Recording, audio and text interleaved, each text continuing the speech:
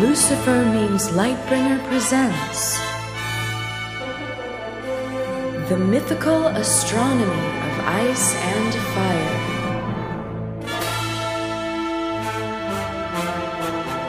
Welcome, everyone. Welcome to the Fly Alaric and the Good Queens live stream. I am your host, Fly Alaric Snow, the secret bastard child of Alaric Stark, and Alysanne Targaryen. You know what happened, guys. You know what happened. Come on. We can feel the heat burning off the page. We know they had a love child, and I am he, Fly Alaric Snow. And joining me are the Good Queens. Say hello, Good Queens.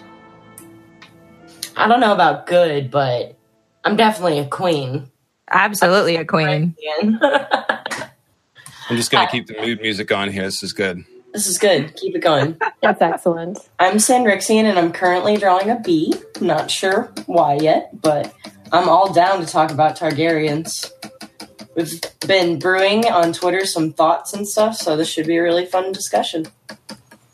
Anybody else? We have Gretchen Ellis. Say hello. Hello. AKA Baal the Bard. Baal, yes. Whose new video is uploading as we speak. Yeah, I updated it for those of you who have already watched it. Thank you. Yay. Some of you have even commented. But I made a couple of tweaks, and so it is currently the new version. It's just slightly different. I rearranged some things and recorded a new intro and added some reverb to the quotes. So now it sounds all echoey and cool. Ooh. So, yeah, that should be done within the next, 10 minutes, I think. And we have Melanie Lot 7. Hey, everybody. It's Melanie Lot 7. And yes, I do have another essay that's about 3/4 written. We're going to get there eventually. It's going to happen. Just be patient. The people are clamoring, are they? Oh, they are. I'm trying hard. And, of course, from the Up From Under Winterfell YouTube channel, we have Maester Mary. Hello. I muted and then unmuted myself. It was very exciting. I am working on another Bravos video. It's taken a bit because life is crazy, but I'm really excited to be here and talking about a badass lady today.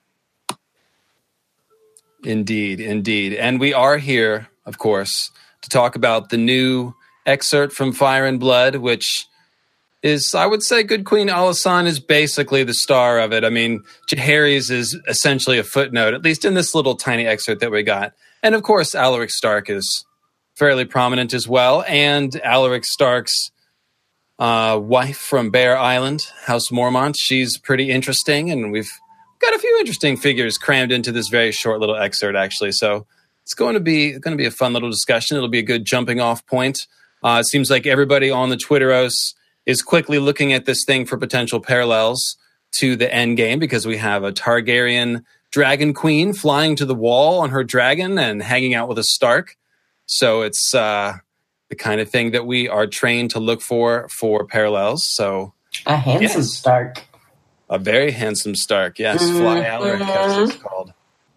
So Joe Magician will be along shortly to join us. He is being a good friend to another friend who needed a favor. But I think he's going to be with us pretty soon. So we'll hold it down until Joe Magician gets in. Also known as Magor Matt. Now, as of after this morning. But so real quickly, let's... Matt Gore. Matt Gore. Melanie Lot 7, you mentioned that you're working on something. Since everybody here is now content creator, let's go around the circle and give everybody a minute to talk about what they either have just put out or are working on, because I know everybody wants to hear about that. Sure. I can talk just really quickly. Probably most of you know that I put out my only video at this point, and it's about silenced women. It's kind of a timely topic. So if you haven't seen that, just hop on over to the YouTube channel. It's Melanie Lot 7. If you just type it into YouTube, I pop up. And also I am working on an essay about the King Under the Mountain archetype and how it figures into the Winterfell crypts and the Kings of Winter down there. So it should be done pretty soon. That sounds awesome. What's the give us a preview of the King Under the Mountain trope and what that involves? So the King Under the Mountain trope is the idea that there's a king who is a strong leader and he is kind of like a representative of his country, and he fights all these different forces. He has a close band of warriors that group around him, and then during some final battle, he becomes wounded or sometimes dies and is then removed to an area that's like hidden, sort of like an underground or underworld location. And he is kind of in a state of limbo. He's not dead. He's not alive. But the idea is that he'll return at some point and fight a final war for the country that's in need. And there's some really interesting implications for the Kings of Winter and some really cool parallels. So I'm not going to give too much away, but I'm excited about it. It sounds a lot like, I'm trying to remember the protagonist dwarf of The Hobbit. What do they call him? King Under the Mountain? Oh, the dwarf. Thorin? Mm-hmm. Thorin. Yeah. There's actually, several. It's an inherited title in Lord of the Rings. And yes, I actually cover that a little bit in the essay. So, yeah. Can't wait. Thanks, Blue Tiger. Thank you, Blue Tiger. And then basically Aragorn would be the more symbolic King Under the Mountain in that he is the king in wait. And I think everybody could probably immediately see how the dragon locked in ice concept is really just Martin's version of this. Absolutely. I mean, well, let's not give away your episode, but yeah, we're all looking forward to that.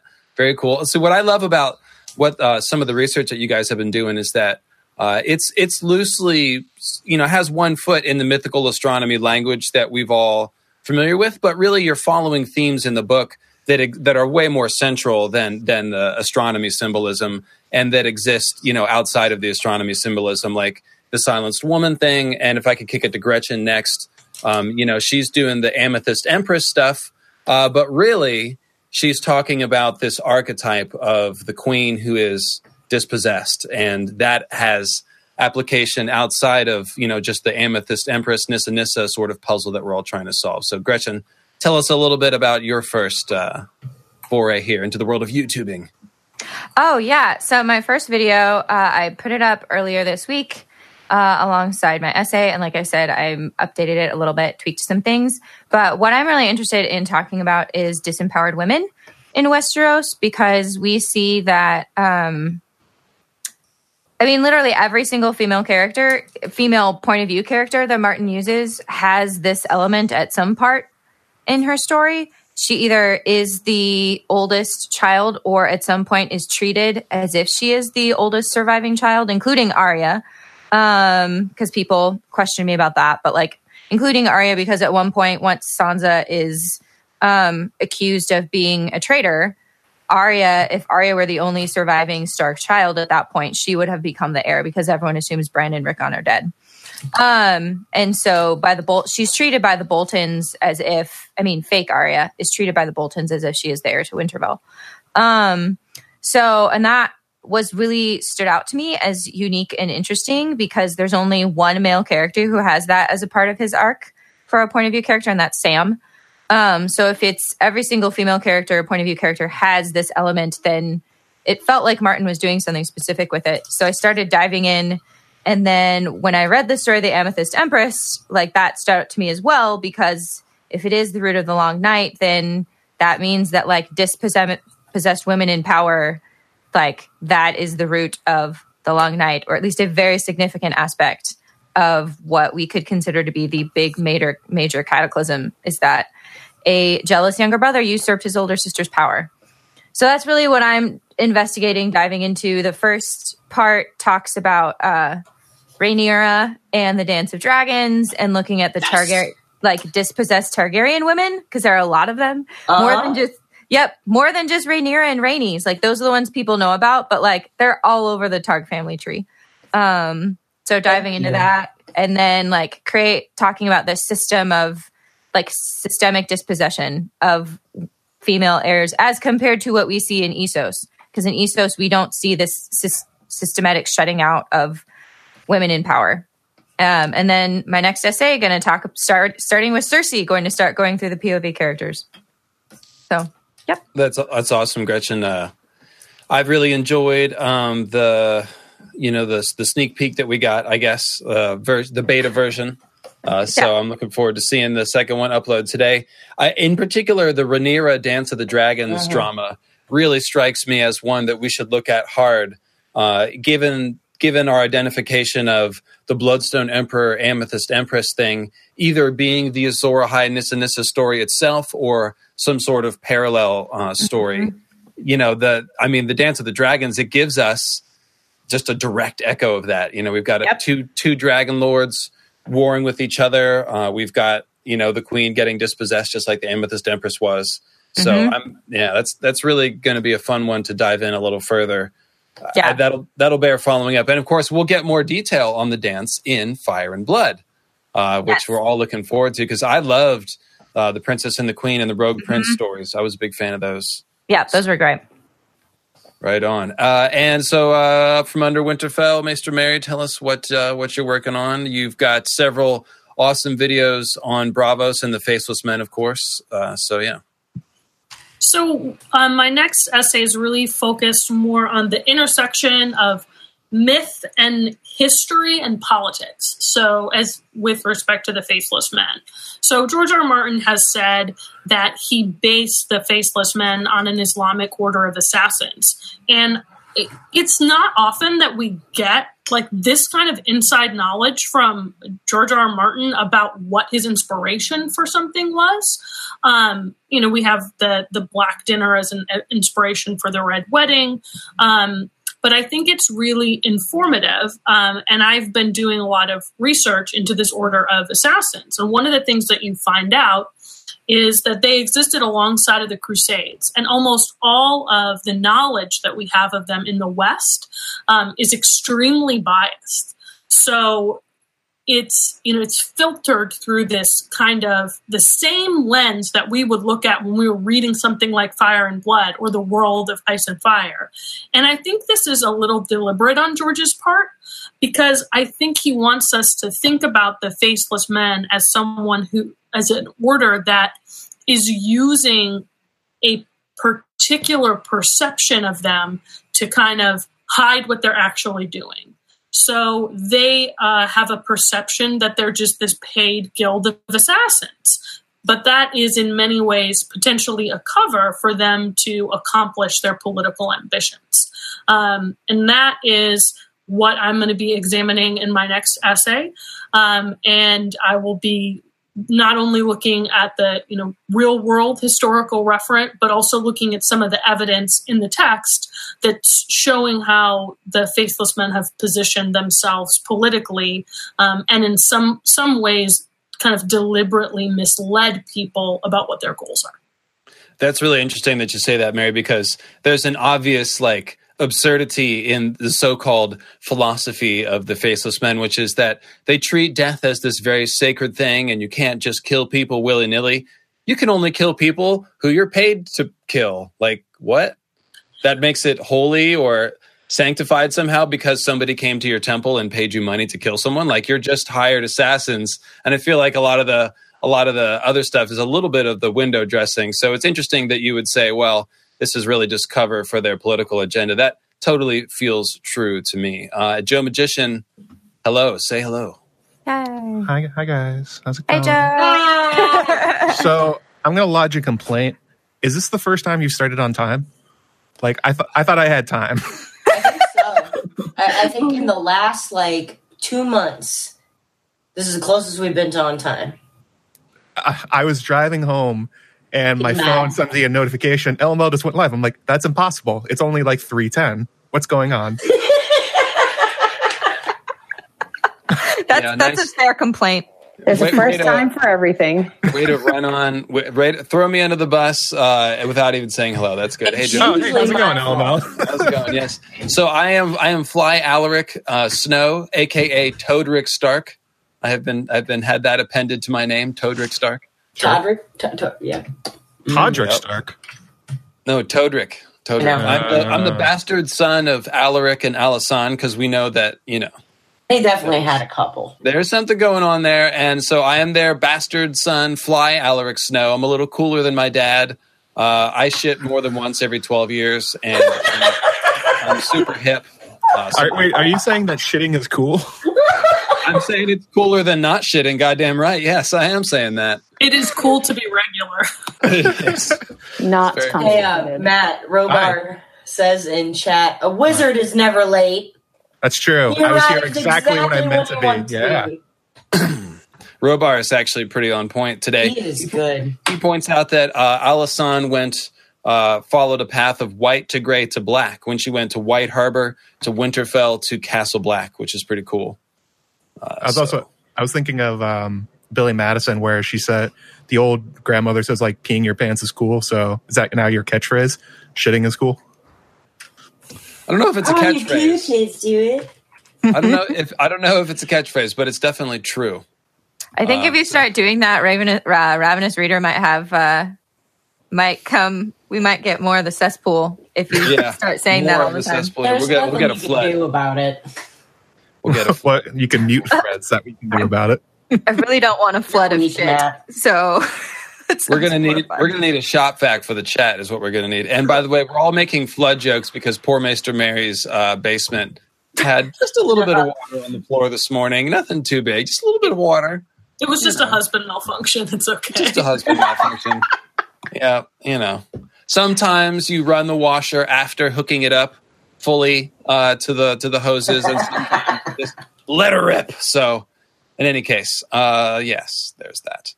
So we've said that. Oh, Joe, tell us what you're working on, buddy. What's the last? You haven't put one out in a few weeks, have you? No, Must be due. a little inside baseball for all the Starry Wisdom people.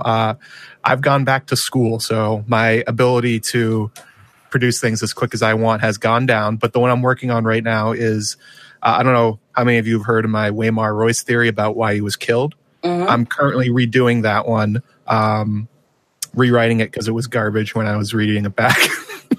That'll happen. It was like 3-4 years ago. So I'm doing that. I'm going to get my co-writer on that one, the one who originally did it, Mr. Woodhouse from Destiny the Game fame, to help me out with that one. And then after that, at some point, me and Shakespeare of Thrones are going to talk about the Three Witches and the all the other fun stuff that goes along with witches in A Song of Ice and Fire. The Mother Maiden Crone? Yeah, somewhat. Do they weigh as much as a duck? That is an important question we're going to get to the bottom to. Excellent. Also, do they sink or do they float? Like Oh my churches God. and very small rocks. Apples. Exactly. Wood. She turned me into a newt. There's a question from Tubbs 1971 about, is Waymar mistaken as Jon Snow theory? Yes, that was my theory. That's the one I'm going to be That's the redoing. one, yeah. That's the one I came up with. Does that mean I get to draw Waymar? That is, I have to send you an email with what I need you to draw. Oh my gosh. Lucy, are you here? Do you hear this? This is what he does to me. More Anyway. things. I I- feel confident. I feel confident that the five of y'all can hold it down for like 30 seconds if I need to. I do. I was hoping for that much. Oh, but yes, my friend. No, Joe, that sounds cool. Obviously that's a really cool theory for everyone. All of us are tuned into the whole parallels thing. Waymar Royce is an obvious last hero parallel. Jon Snow is an obvious last hero figure. So I think at this point, with all the thinking that we've done on those kinds of things, you could probably go back to that one and mine some new gold, I expect. So I'll be looking forward to that. And I'm sure everyone else will be. It'll be a good one.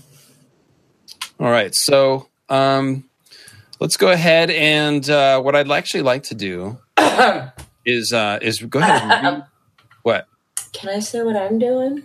Oh, I'm sorry, Sanri. Jeez, okay. LML, come on. I'm It's such okay. a jerk. No, You you're not. you overlooked your own hand. Matt showed up and it got distracting. Blame That's Matt. usually what I do. Speaking of hands, I did notice that that's a very dainty goblet that you have there in your giant hands. I know, right? You bought this thing, and I thought it was going to be like a full goblet. I was going to be able to hold it like this, and it's just like, nope, it's like a little cup.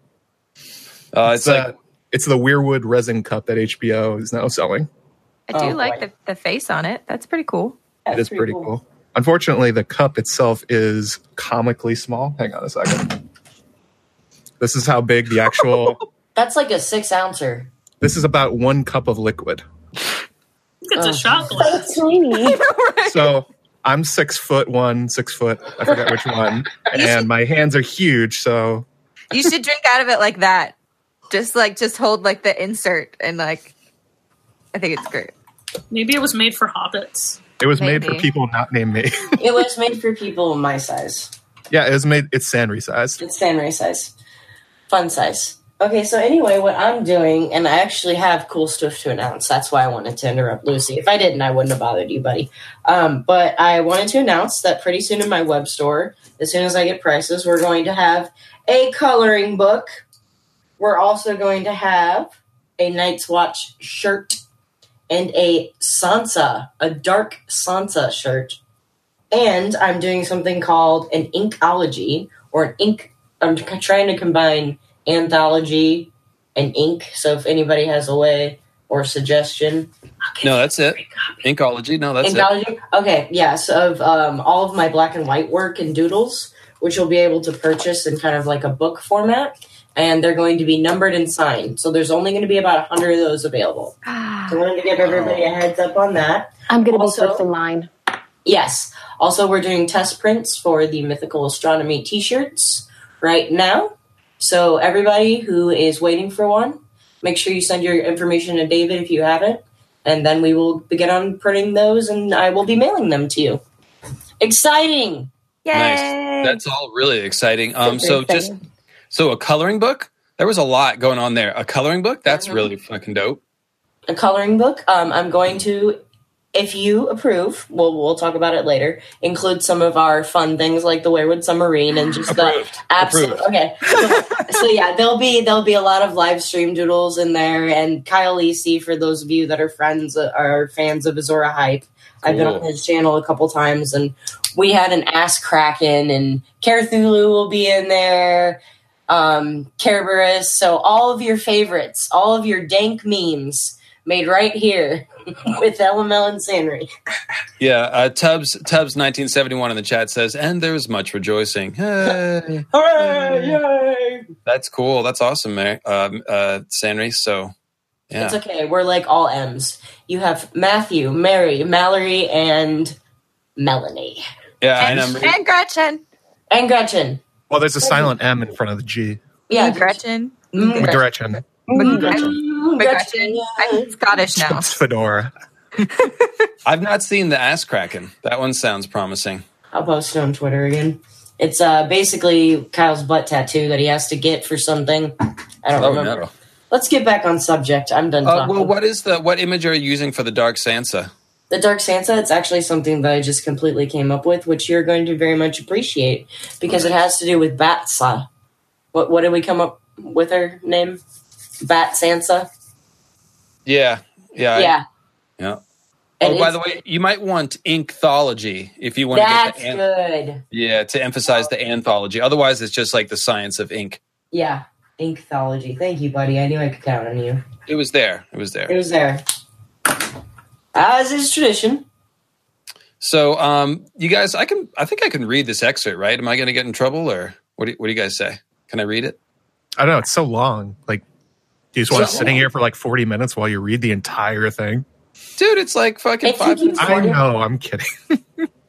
I don't see why not. Yeah, I'm just I going go to for read it, it. man. Just Yeah. do it. Yeah, if YouTube takes down my channel again, it's no big deal. I have a second channel. I'm ready for it. Oh, I'm LML. I have a second channel. Like it's an accomplishment. I could make 5 channels. Screw you, Elmo. And by the way, everyone should go subscribe to the Between Two Weirwoods channel if they haven't already. We've already done our first live stream over there last week, and we'll have a bunch more coming. Between Two Weirwoods with a number 2. Don't spell it out. You won't find it. Use a number. All right, here it comes. Here it comes, guys. Fire and Blood excerpt. Several years had passed since the king had last made a progress, so plans were laid in 58 AC for Jaehaerys and Alysanne to make their first visit to Winterfell in the north. Their dragons would be with them, of course, but beyond the neck, the distances were great and the roads poor, and the king had grown tired of flying ahead and waiting for his escort to catch up. This time, he decreed his king's guards, servants, and retainers would go ahead of him to make things ready for his arrival. And thus it was that the 3 ships set sail from King's Landing for White Harbor, where he and the queen were to make their first stop. The gods and the free cities had other plans, however. Even as the king's ships were beating their way north, envoys from Pentos and Tyrosh called upon his grace in the Red Keep. The two cities had been at war for 3 years and were now desirous of making peace, but could not agree on where they might meet to discuss terms. The conflict had caused serious disruption to trade upon the narrow sea, to the extent that King Jaehaerys had offered both cities his help in ending their hostilities. After long discussion, the Archon of Tyrosh and the Prince of Pentos had agreed to meet in King's Landing to settle their differences, provided that Jaehaerys would act as an intermediary between them and guarantee the terms of any resulting treaty. It was a proposal that neither the king nor his council felt he could refuse, but it would mean postponing his grace's planned progress to the north, and there was concern that the notoriously prickly Lord of Winterfell might take that for a slight. Queen Alysanne provided the solution. She would go ahead as planned, alone, whilst the king played host to the prince and the Archon. Jaehaerys could join her at Winterfell as soon as the peace had been concluded, and so it was agreed. Queen Alysanne's travels began in the city of White Harbor, where tens of thousands of northerners turned out to cheer her and gape at Silverwing with awe and a bit of terror. It was the first time any of them had seen a dragon. The size of the crowd surprised even their lord. "I had not known there were so many small folk in the city," Theomore Manderly is reported to have said. "Where did they all come from?" The Manderlys were unique amongst the great houses of the north. Having originated in the Reach centuries before, they had found refuge near the mouth of the White Knife when rivals drove them from their rich lands along the Mander. Though fiercely loyal to the Starks of Winterfell, they had brought their own gods with them from the south and still worshipped the Seven and kept the traditions of knighthood. Alysanne Targaryen, ever desirous of binding the Seven Kingdoms closer together, saw an opportunity in Lord Theomore's famously large family and promptly set about arranging marriages. By the time she took her leave, 2 of her ladies-in-waiting had been betrothed to his lordship's younger sons and a third to a nephew. His eldest daughter and 3 nieces, meanwhile, had been added to the queen's own party with the understanding that they would travel south with her and there be pledged to suitable lords and knights of the king's court. Lord Manderly entertained the queen lavishly. At the welcoming feast, an entire aurochs was raised, and his lordship's daughter Jessamine acted as the queen's cupbearer, filling her tankard with a strong northern ale that her grace pronounced finer than any wine she had ever tasted. Manderly also staged a small tourney in the queen's honor to show the prowess of his knights. One of the fighters, though no knight, was revealed to be a woman, dun dun dun, a wildling girl who had been captured by the rangers north of the wall and given to one of Lord Manderly's household knights to foster. Delighted by the girl's daring, Alysanne summoned her own sworn shield, Jonquil Dark, and the wildling and the Scarlet Shadow dueled spear against sword, whilst the Northmen roared in approval. A few days later, the queen convened her woman's court in Lord Manderly's own hall, a thing hitherto unheard of in the north, and more than 200 women and girls gathered to share their thoughts, concerns, and grievances with her grace. After taking leave of White Harbor, the queen's retinue sailed up the White Knife to its rapids, then proceeded overland to Winterfell, whilst Alysanne herself flew ahead on Silverwing. The warmth of her reception at White Harbor was not to be duplicated at the ancient seat of the kings in the north, where Alaric Stark and his sons alone emerged to greet her when her dragon landed before his castle gates. Lord Alaric had a flinty reputation, a hard man, people said, stern and unforgiving, tight-fisted almost to the point of being niggardly, humorless, joyless, cold. Even Theomore Manderly, who was his bannerman, had not disagreed. Stark was well respected in the north, he said, but not loved. Lord Manderly's fool had put it elsewise. "Methinks Lord Alaric has not moved his bowels since he was 12. Oh. Hey, Melanie, would you like to do the second half of the reading? Do you have the link handy? Her reception at Winterfell did nothing to disabuse the queen's fears as to what she might expect from House Stark. Even before dismounting to bend the knee, Lord Alaric looked askance at her grace's clothing and said, "I hope you brought something warmer than that." Then he proceeded to declare that he did not want her dragon inside his walls. "I've not seen Harrenhal, but I know what happened there. Her knights and ladies he would receive when they got here, and the king too, if he can find the way. But they should not overstay their welcome. This is the north, and winter is coming. We cannot feed 1,000 men for long." When the queen assured him that only 1/10 of that number would be coming, Lord Alaric grunted and said, "That's good. Fewer would be even better." As had been feared, he was plainly unhappy that King Jaehaerys had not deigned to accompany her, and confessed to being uncertain how to entertain a queen. "If you are expecting balls and masks and dances, you have come to the wrong place." Lord Alaric had lost his wife 3 years earlier. When the queen expressed regret that she had never had the pleasure of meeting Lady Stark, the Northman said, "She was a Mormont of Bear Isle and no lady by your lights. But she took an axe to a pack of wolves when she was 12, killed 2 of them, and sewed a cloak from their skins. She gave me 2 strong sons as well, and a daughter as sweet to look upon as any of your Southron ladies." When her grace suggested that she would be pleased to help arrange marriages for her sons to the daughters of the great southern lords, Lord Stark refused brusquely. "We keep the old gods in the north," he told the queen. "When my boys take a wife, they will wed before a heart tree, not in some Southron sept."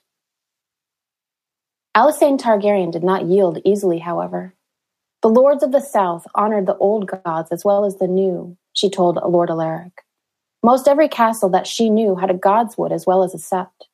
And there were still certain houses that had never accepted the 7, no more than the Northmen had, the Blackwoods and the Riverlands chief amongst them, and mayhaps as many as a dozen more. Even a lord as stern and flinty as Alaric Stark found himself helpless before Queen Alysanne's stubborn charm. He allowed that he would think on what she said and raise the matter with his sons. The longer the queen stayed, the more Lord Alaric warmed to her, and in time Alysanne came to realize that not everything that was said of him was true. He was careful with his coin, but not niggardly. He was not humorless at all, though his humor had an edge to it, sharp as a knife. His sons and daughter and the people of Winterfell seemed to love him well enough.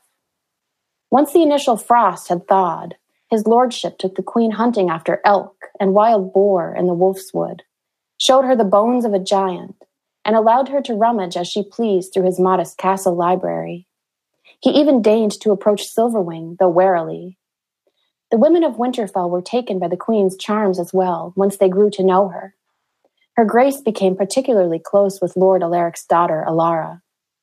When the rest of the queen's party finally turned up at the castle gates, after struggling through trackless bogs and summer snows, the meat and mead flowed freely despite the king's absence. Things were not going as well at King's Landing, meanwhile.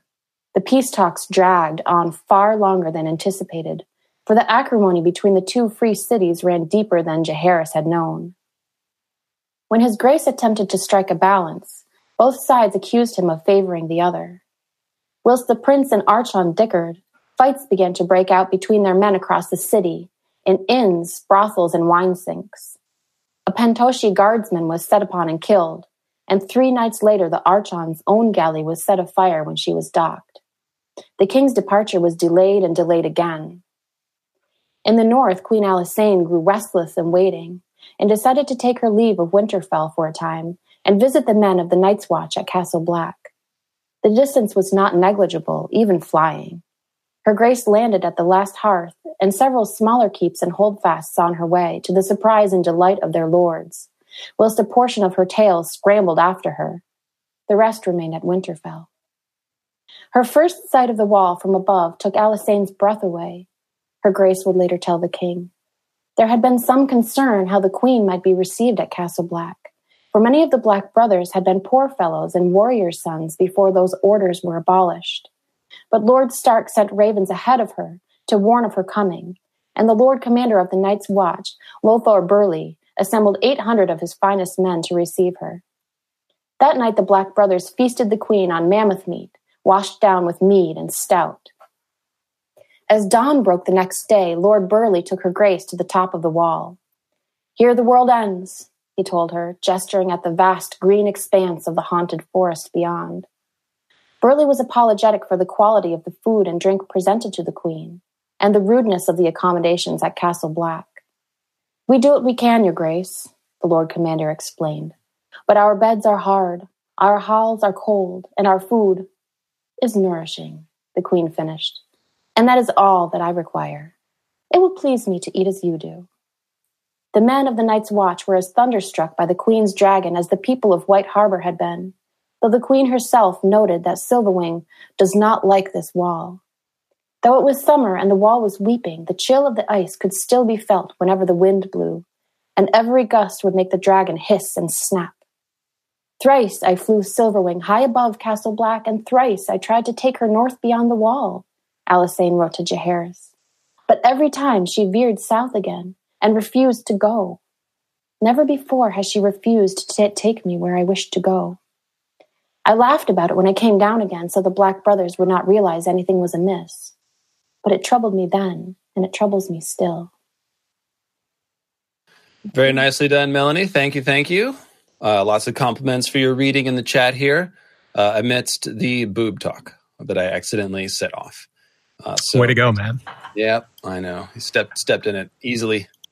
Anyways, so gosh, where to start with all of that? Quite a lot going on in that 8 minutes or so of action there. I guess let's go ahead and start with the last thing there. The dragon flying, can't get over the wall. That seems like the obvious cherry to pluck there. So let's go with that. Joe Magician, you came last, so let's let you go first. I don't know why that makes sense, but go ahead.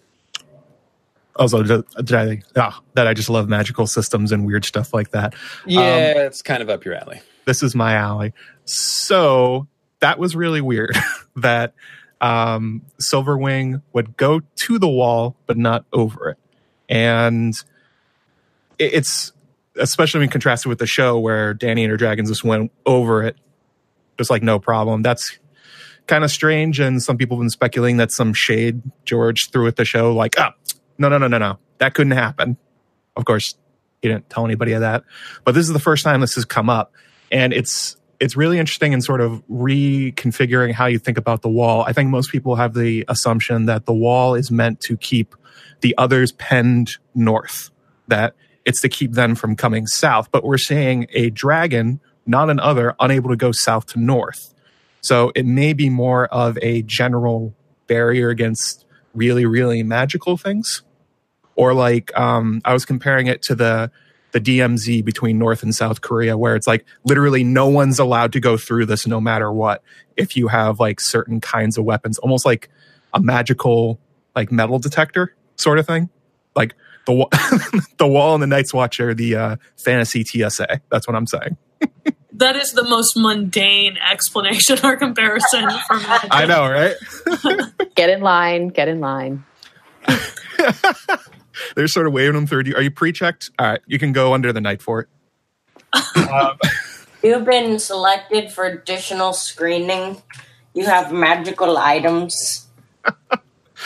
I think even more interesting than that, though, is if dragons and others are both being prevented from going over or under or through the wall, then that sort of implies that they're working from the same kind of magical basis, where I think a lot of people have an idea that fire and ice magic are separate and they're different. And one interpretation would be, no, they're not really that different. They work on the same principles and the wall is blocking both of them, which is a really interesting way of thinking about it, or at least almost a confirmation of that idea. Yeah, I'd say it definitely leads us back to the idea that ice magic and fire magic maybe aren't that different, which we already got a huge clue about that at the wall, of course, when Melisandre says that it's a hinge of the world. It's obviously made out of ice, and yet it makes all of her spells stronger too, and she uses exclusively fire magic, which tells you there's some sort of common mana or power or something that can probably just be channeled through different mediums. That's always how I've looked at it, and I'd say this is yet another brick in the wall for that idea. Well, it brings up a really great comparison to Bloodraven's cave and the ability, the whites can't go into the cave in the same way the dragons can't pass the wall. And I've been wondering for a long time whether or not the wards are go both ways. Yeah, symmetrical. Yeah, they're symmetrical. So, if there were dead inside Bloodraven's cave, they couldn't get out in the same way that the whites who are outside can't get in. That it's a barrier that goes both ways. And so that would, if that's true, that would fit for the wall. The others can't come south, but the dragons can't go in. It's a barrier that prevents, an entrance on, both sides. You just can't pass it either way. When you think makes sense to me. There's also Storm's End. Like the spells that ward Storm's End probably weren't designed specifically for shadow babies. Mel just says no shadow can pass, and you'd think that the others being white shadows probably couldn't pass either. Right. Yeah. We also have in the Hollow Hill and the Riverlands, we know that they can't use fire magic inside of the Hollow Hill, so that you can't perform like Melisandre or Thoros or Beric couldn't perform a flame reading from inside the Hollow Hill. So that's not inside the Hollow Hill. It was on top of the Ghost of Highheart. Yeah, because they did resurrect Beric inside the cave. There. But it's an example of a ward that is preventing magic from being used in multiple directions. And then I think the other thing that we know about the wall specifically is that it blocks the connection between wards and their animals. So we know Jon loses Ghost when they're on opposite sides of the wall. Now that doesn't prevent, this is a difference from a contrast with Silverwing. It doesn't prevent Ghost from crossing the wall, but it is some kind of communication barrier, which to me speaks to the fact that there is something different happening with maybe dragon magic than with warg magic. I think that's definitely sure. I mean, definitely on the table. Direwolves, as far as we know, are naturally occurring things in Westeros, whereas there's hints from the world book that dragons were made, that they were manufactured either by the Great Empire of the Dawn or the Valyrians, in the same way that we have this understanding that the others were kind of manufactured by the children. It may be like magical construct things can't literally pass through it. That could be an explanation that would work with two different theories about where they come from. It's also super interesting that the wall, it implies that its creation was meant not as a prison, that like this literally was like maybe not like a truce, but like a ceasefire where it's like nobody's going either way. We're just going to stay on our sides. Dragons, you stay over here. Others, you stay over here. We'll work it out over 10,000 years. Whoops, they forgot to do that.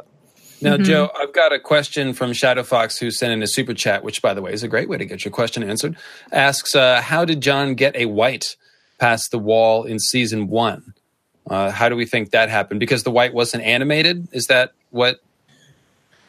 I think it has to do with how the whites are controlled, where from my Whisper Jewels video and the live stream with Mary and Melanie, where it's implied from his previous works that they're controlled kind of like puppets. They're not actually like reanimated in the same sense that Beric is, or that Jon probably will be in the books, where perhaps whatever kind of warging or skin changing or puppet magicry can sneak through the wall maybe, but not an actual resurrected being. Or, well, yeah, that could be an explanation, but I think that he has a really good point there. That little thing that the whites going through the walls, reanimating and attacking, really throws a wrench into many, many theories about how the wall actually works. Well, it's a cool time delay thing, but I wonder, like, you could probably drag a dragon carcass across the line, but maybe it couldn't fly over, One of our mods asked the question, if you put a dragon on a catapult and you fired it, would it just like splat against the top? Would it bounce off and come back? Like in Dune, it hit the shield and just like, Right. Is it like a physical shield, or are we talking about some kind of like magical force field? I keep thinking about it like a force field, almost like magnets, where if you're trying to put the two like ends of a magnet together, it's just not happening. And just, I have this mental image of the wall functioning as almost like a fountain, because like if you look at magnetic fields, they are kind of like a they make a mushroom. Almost. It's a mushroom. They make a mushroom. Oh no. But no, I just I'm thinking of it in that regard, like maybe it's like a repelling force in that way. I don't know. I think it brings up interesting questions too about how the ward on the wall is going to break. It's not going to happen necessarily in the same way as the show.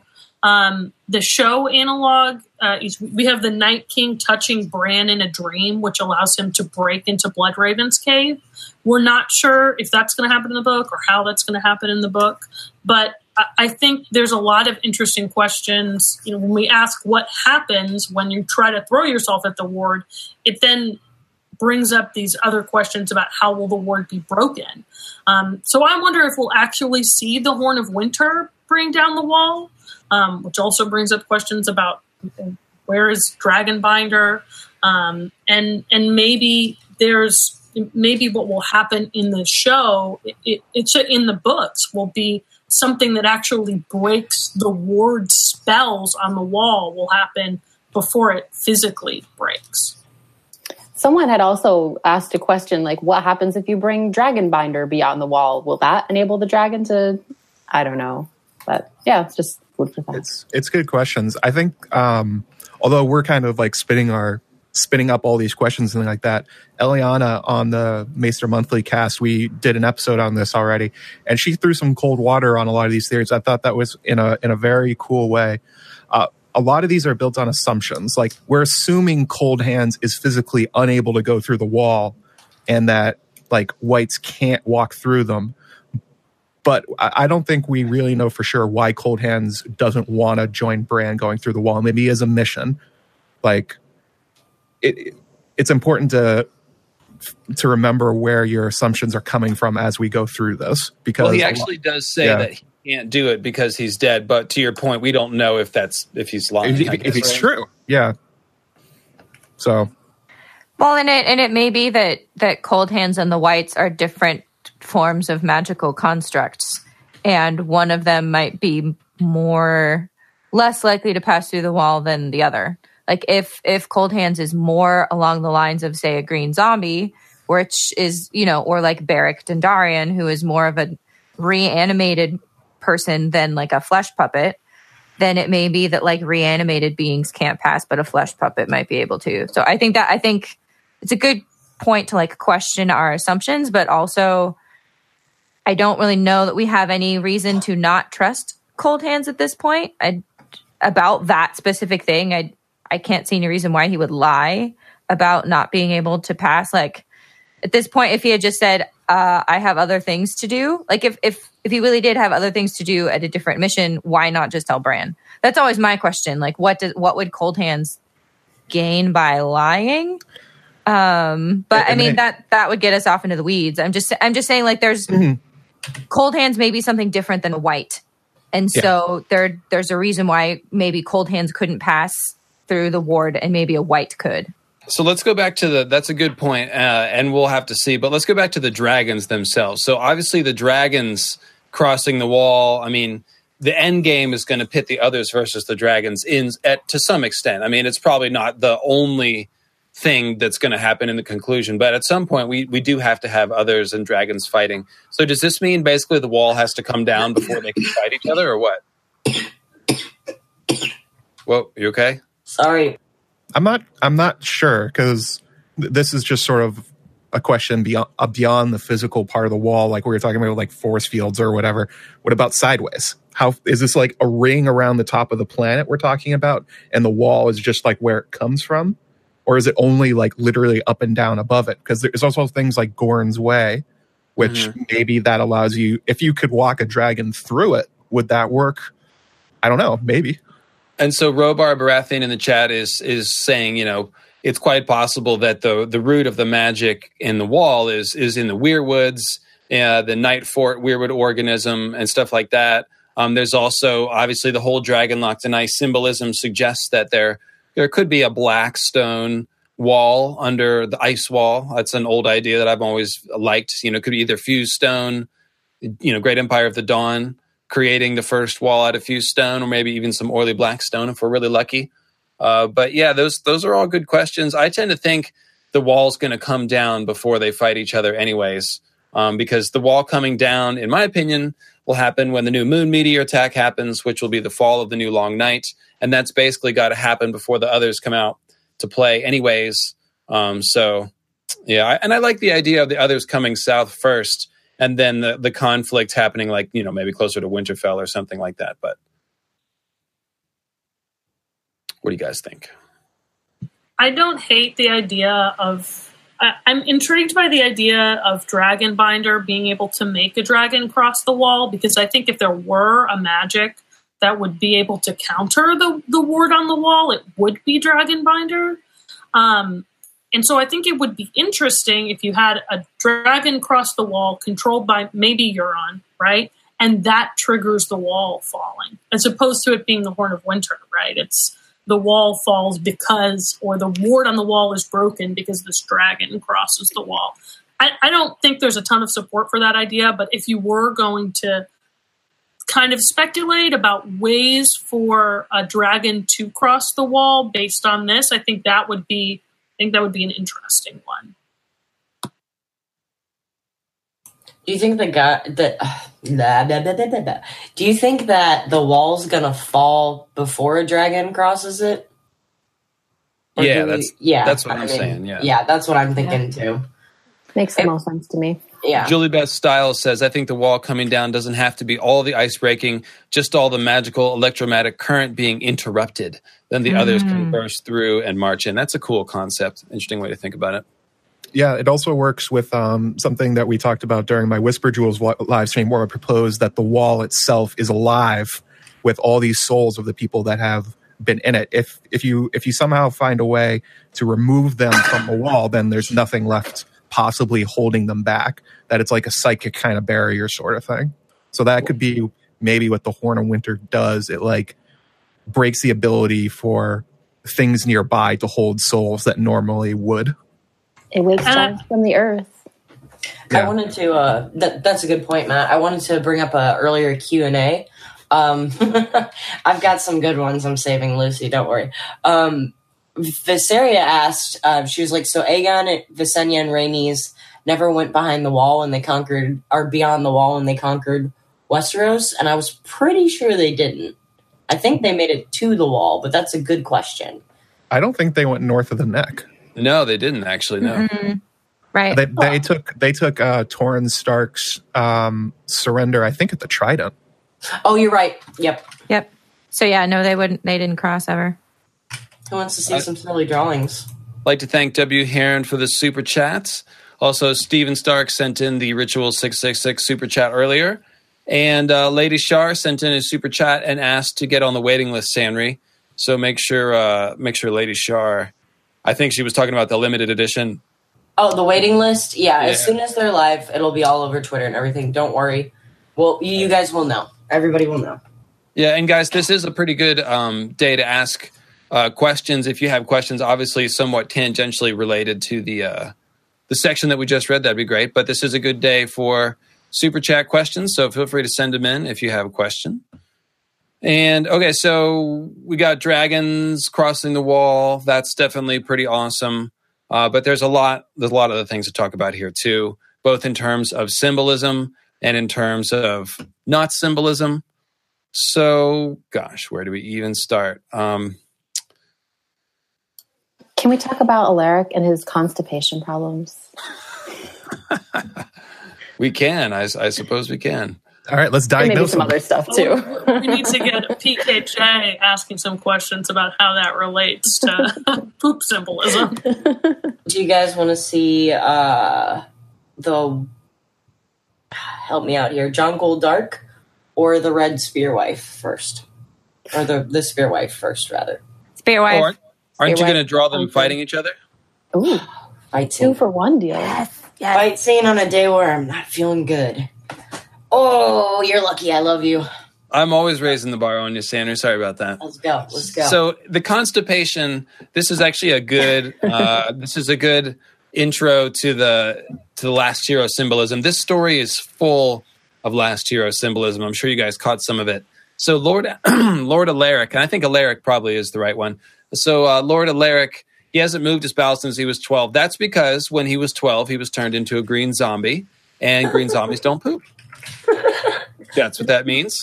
And obviously he wasn't really turned into a zombie, but we have certainly wondered if the Last Hero stolen other child is the same person. So here's the potential scenario. At the beginning of the Long Night, the Night King takes power. And of course, this is my headcanon that Night King, or a previous version of Night King, existed during the Long Night, of course. So he takes power. He's making others with Night's Queen. Somebody steals an other baby, right? Like we traced out. If the Long Night lasted a generation or something, I think a lot of people think it has to be at least a dozen years. You know, the Night King also was said to rule for 13 years. So I've always, in my head, always think 13 years is a good number for the Long Night. So the idea of a stolen other baby being taken at the beginning of the Long Night, growing up to be about 12 or 13, and then becoming the last hero makes a ton of sense to me, because the last hero characters that we see are very young. Bran and Jon, think about their age. Waymar is also very young. He's a little older than that, but he's young. And there's the running theme of this sort of child hero, you know, like think about Robb Stark was like 14 or 15. So I think Alaric not moving his bowels since 12, this is the last hero symbolism, because Alaric is, of course, a variant of Aldrich and Eldrick. So this is Eldrick Shadow Chaser naming. I mean, that was the first thing I noticed. You know, I made a point of tracing out all the Elrics and Eldricks in Stark history. We've got Edric Snowbeard, another Edric Stark, and an Elric Stark. So this Alaric Stark is basically just another one. And he was described as being cold when they met him. So this is an icy Stark, much like Eddard or other Eldric echoes, like Edric Snowbeard. So that's who this guy is to me. He's 12. So what do you guys think of that? I will say that Stannis, I think, was 13 when his parents died. So that's an interesting potential correlation there, because, I mean, as many people have pointed out, Stannis and Alaric have a lot of personality, similar personalities and descriptions. Absolutely, yeah. So it is, I just went to go look that up because I thought I remembered that he was roughly around that 12, 13 age. And yeah, he was like 13 years old when his parents died.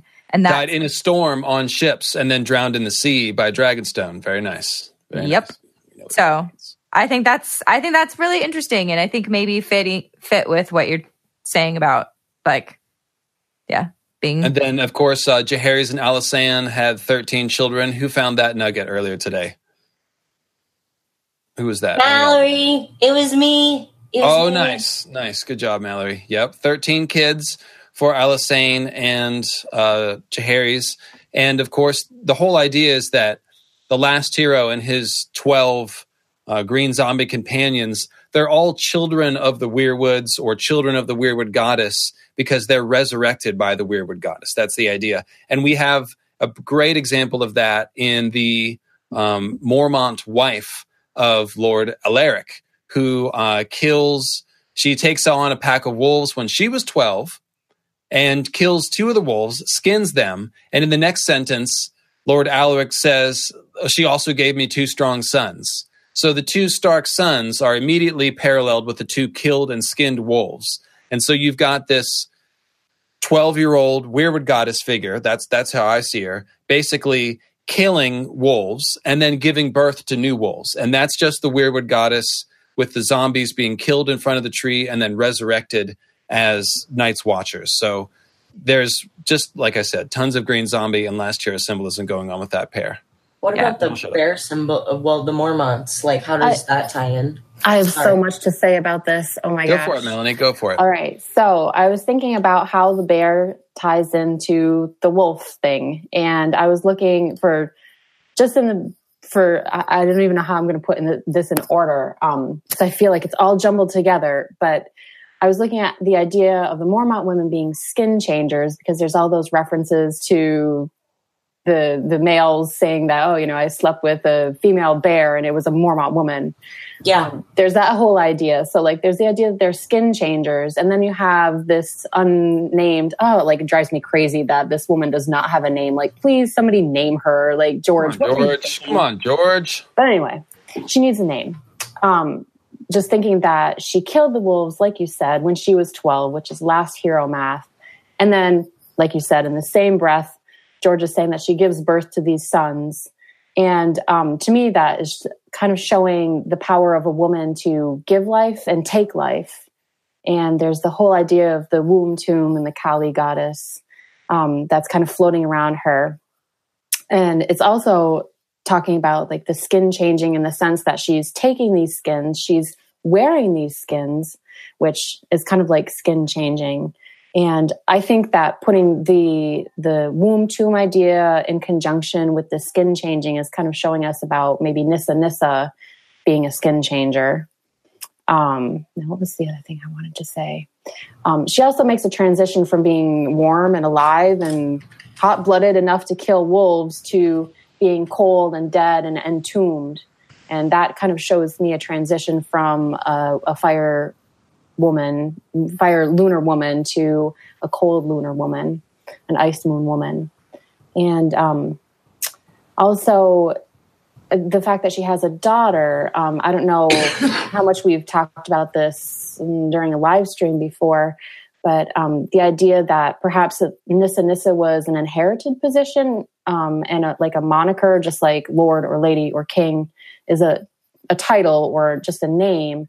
If Nissa Nissa is just a name, it would be interesting to me if she basically passed on her name and her skin changing ability and such to her daughter. But I feel like I downloaded a lot of stuff there. What interests me about what you were just saying is that the two strong sons are clearly paralleled with the two wolves, but there's no correspondence to the female, to the daughter, which makes me wonder if there's something going on there about like a child born before Nissa Nissa was sacrificed. Because like, as LML was saying, what you have with like killing wolves that become like human children is that transition. It's the green zombie thing where you have like something that was alive that is like reborn in some sense through the weirwood net. But the daughter is not reborn. The daughter isn't talked about in this passage as having like nothing was killed in order for the daughter. So it just makes she's me outside that cycle. Right. Yeah. She's outside of the cycle. Mm-hmm. So it makes me think about whether or not potentially that is talking about the idea of Nissa Nissa having like a child prior to the sacrifice, prior to everything going on there, and that being a daughter, because you have this whole line of like female heirs, of like mothers who give an inherited position to their daughters. We don't see it in Westeros, but we see it outside of Westeros quite a bit, where you have like a mother-daughter pair that are talked about as like you have the mother figure and then the daughter inherits her position. Yes, so absolutely. I think that goes right along with what you were saying. Like the Manderleys and the Mormonts, right? Sort of. Potentially. I haven't. Maybe. Yeah. I think the Mormonts are probably the best what we have, because most of the Mormonts we know about are women. Yes. Like most of them, the significant number of them are women, which is different from every other house in Westeros. We usually know only like the fathers and sons and maybe some wives and maybe a daughter here and there. But for the Mormonts, it's almost always women that we know about with the Mormont family. And I think that's significant, especially because of the she-bear thing, because I have my own thoughts about what that imagery is going for. Another thing that I wanted to bring up in conjunction with this is the idea that this unnamed woman had wolf's blood, because we talk about Lyanna Stark, having wolf's blood, and Arya also having wolf's blood. Well, this unnamed Stark wife had literal wolf's blood on her hands. And to me, like that whole idea of her being a really strong, badass woman goes along with the wolf's blood. And she was also a Mormont. And there's also a name link that works out really well. We don't know her name, but what did I say? Just looking at the name of Lyanna Mormont. Lyanna's named after Lyanna Stark, and Lyanna Mormont is a bear. So you've got a wolf and a bear, both named Lyanna. So there's kind of like a link going on there. I think the Mormont is basically the same as Stark in terms of symbolism. And we see Jon, he's using a Mormont sword that's been turned into a Stark sword. Lord Commander Mormont is basically his surrogate father, very, very much a father figure at the wall. And then, the Lyanna Mormont, Lyanna Stark, she's, whether or not, she has the wolf blood officially, she sure acts like it. I mean, raise your hand if you've killed a wolf with an axe at the age of 12, That brings up an interesting question about whether or not both of those are being paired with the dragons. Because you have Alysanne Mormont, and now you have we have Alysanne Targaryen. Oh, Well, that's just a clue about Fly Alaric Snow. Fly Alaric of Winterfell Nibony, I should add. Because, of course, all the Alaric and Elric names are a shout-out to Elric of Melnibone, as you guys know from the Blood of the Other series. Joe McWizards, are you raising your hand? Do you have something to say, buddy? I was saying that I had killed a wolf with an axe when I was 12. Oh, okay, yeah, no one believes that. I do have something else to say about this that I thought was really interesting about the characterization we get from this unnamed Mormont woman, is that she killed the 2 wolves, skinned them, and then turned them into cloaks.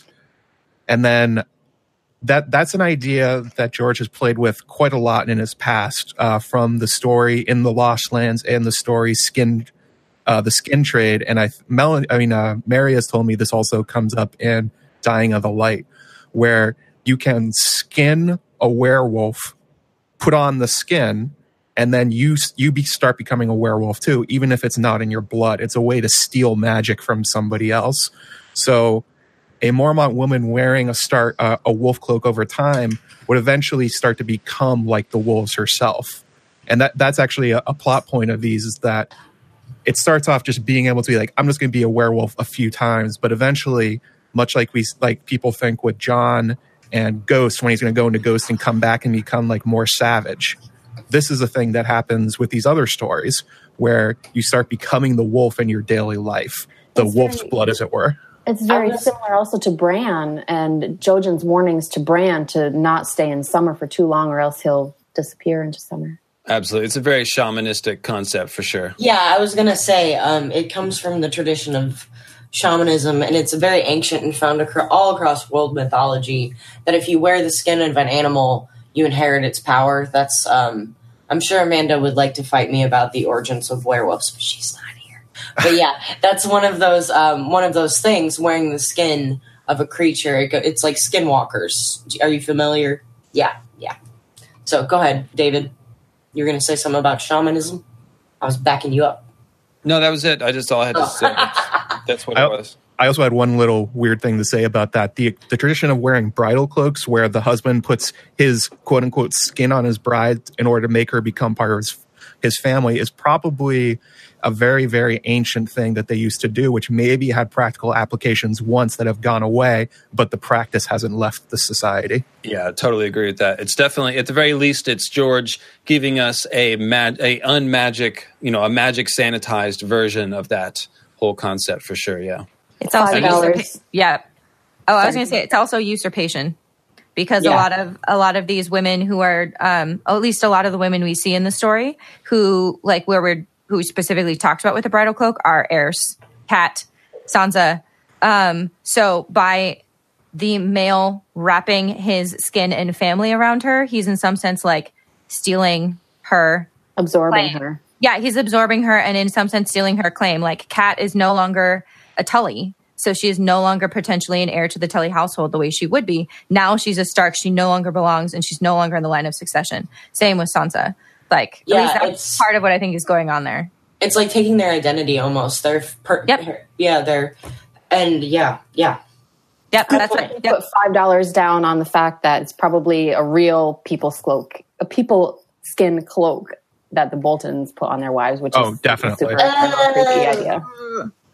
Gross. Yeah, but it's probably true. We all thought you were the nice one, Mel, the sweet one. The Bolton skin thing is really weird because the Starks aren't actually werewolves, or they aren't anymore. So, like, if they're skinning these people and wearing them, are they just trying to steal skin changing in general? Like, I'm not sure what they're getting out of it. Or they're just gross and weird. Oh, so check this out. Isabel Harper is pointing out that the marriage ritual is actually reversed here, with the Mormont woman making a wild cloak and giving it to her husband, or at least sort of by implication, because she's making the cloaks and then giving her son wolves.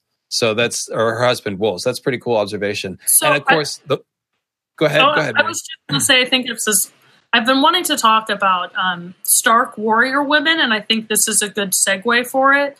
So I think there's a lot going on throughout this excerpt about gender roles. And like one really interesting comment is that the way that Alaric introduces unnamed woman is by saying she was no lady, which is something that Arya would say, right? And that goes hand in hand with this idea that Arya and Lyanna and these women had the wolf's blood, right? And so I think it creates this image of a Stark warrior woman who is, I think Isabel's comment goes really well with that, kind of inverting what we would normally think of as happening in a marriage. The other thing that ties in with that in this passage is the Manderleys fostering a wildling, who then becomes this, amazing warrior woman. And we see this in the North, in the form of Lyanna and Arya. But now as we go further back in time in Fire and Blood, it seems like it's a more common thing. So not only are we creating this, archetype of a Stark warrior woman as possibly related as Melanie was pointing out to Nissa Nissa, right? She may be the original Stark warrior woman, the original wolf's blood, right? But we also are seeing how the further we go back in history, the less rigid the gender roles are in the North, right? We go back and we have this example of a warrior woman who is a wildling kind of spear wife who's allowed to be at court, which is not something we would even see in the present timeline. So I think that's all really interesting. And in addition to creating the idea of a Stark warrior woman is maybe showing us how over time that's something the North has lost.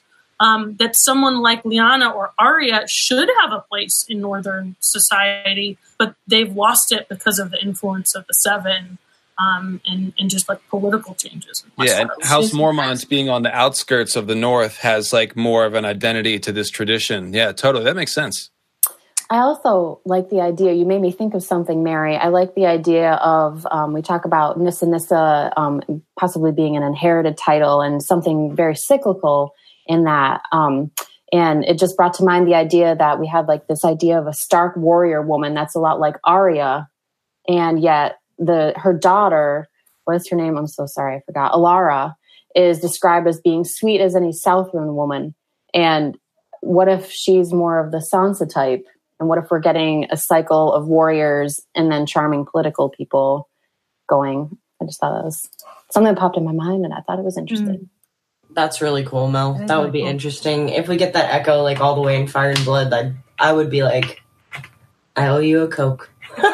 And one of the main echoes that people were quick to notice is Queen Alysanne with her sworn shield, Jonquil Dark, the Scarlet Shadow, is probably a potential echo for Sansa Queen in the North with a sworn shield named Lady Brienne, is it not?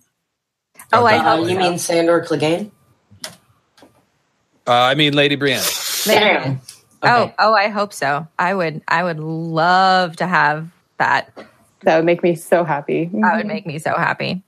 It almost reminded me of the TV show when Brienne gets to Winterfell and has a playful little duel with Arya.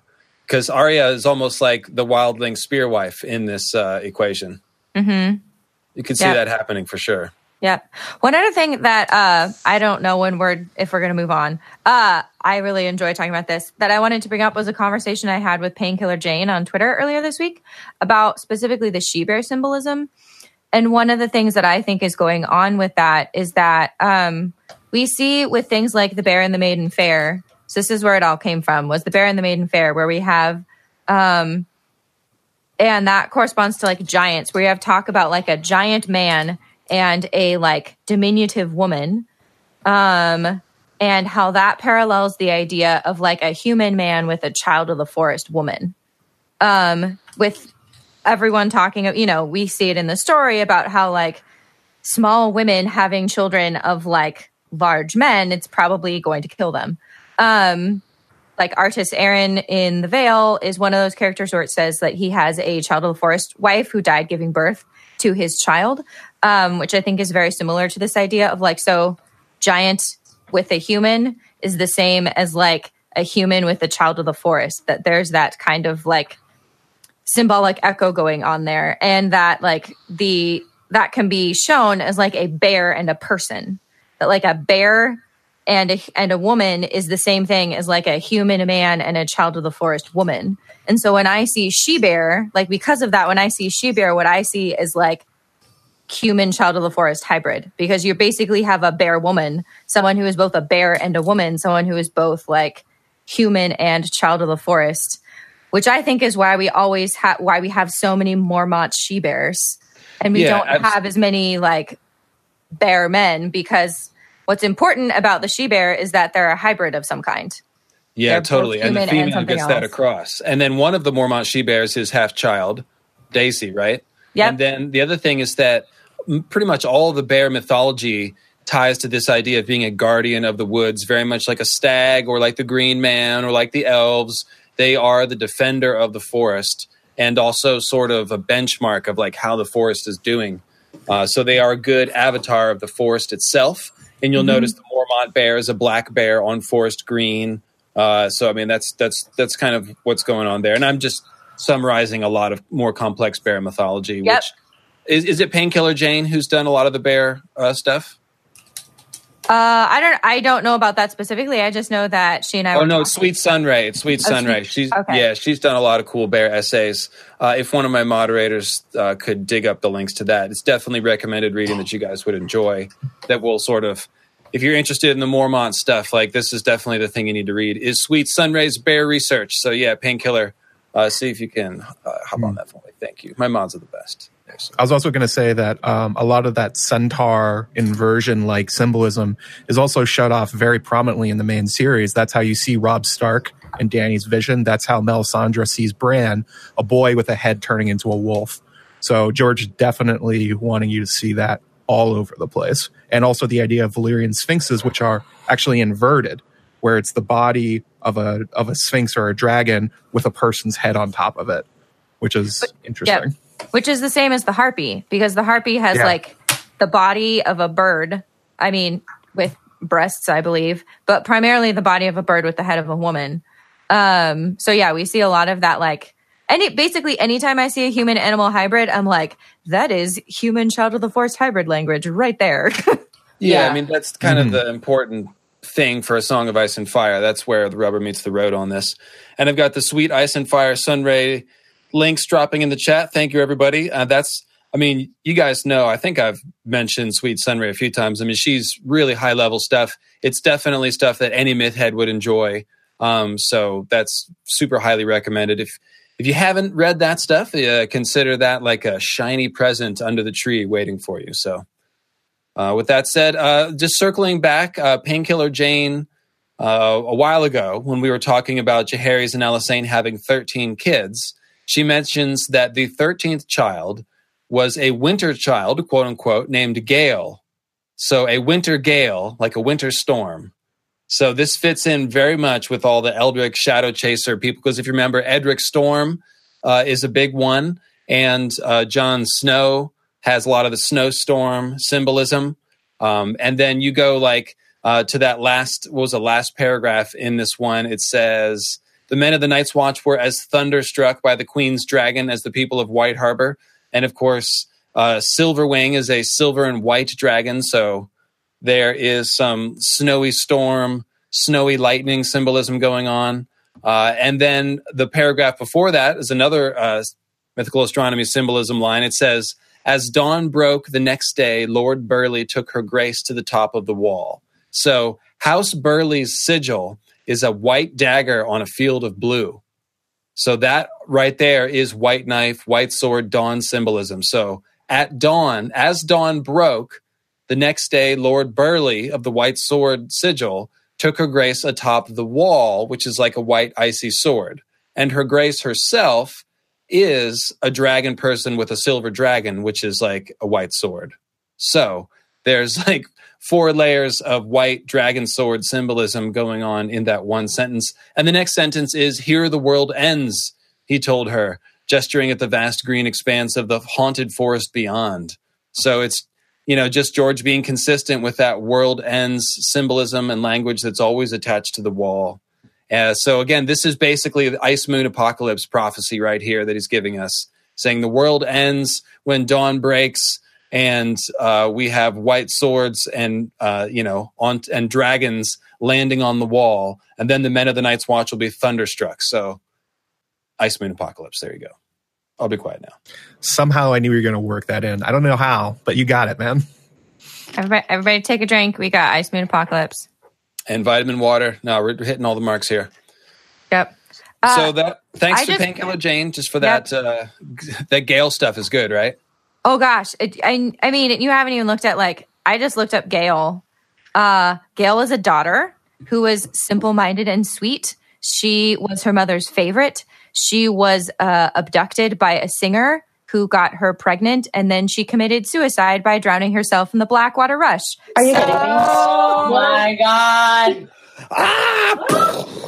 I know. I was reading because I thought I had remembered that Gale was one of the simple-minded Targaryen daughters. So that's what I went looking for. Was I'm pretty sure Gale is one of the ones that they describe as being whatever that means, whatever simple-minded means. There are a couple of Targaryen daughters who are described that way. And then I looked up and was reading about it. I was like, oh my gosh. So yeah, there's a lot. Thanks, Painkiller Jane.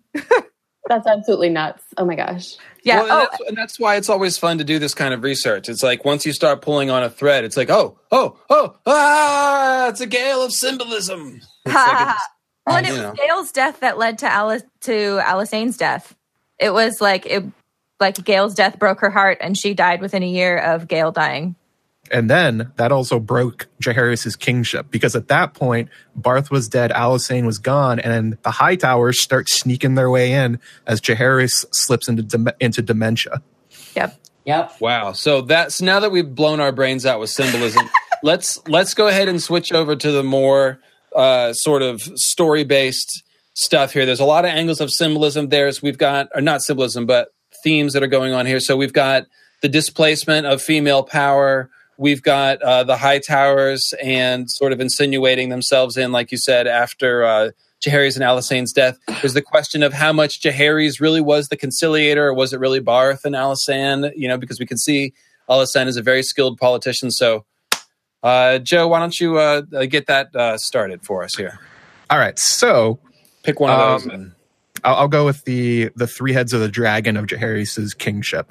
He's called the Conciliator. That's largely for his ability to heal the schism between the Faith and the Targaryens after Maegor was being the literal worst for quite some time. And what we're being shown in this little excerpt is that Jaehaerys is trying to heal the schism, another schism between the two ambassadors or princes or whatever they are from Essos. And he's having trouble, but he has Barth with him.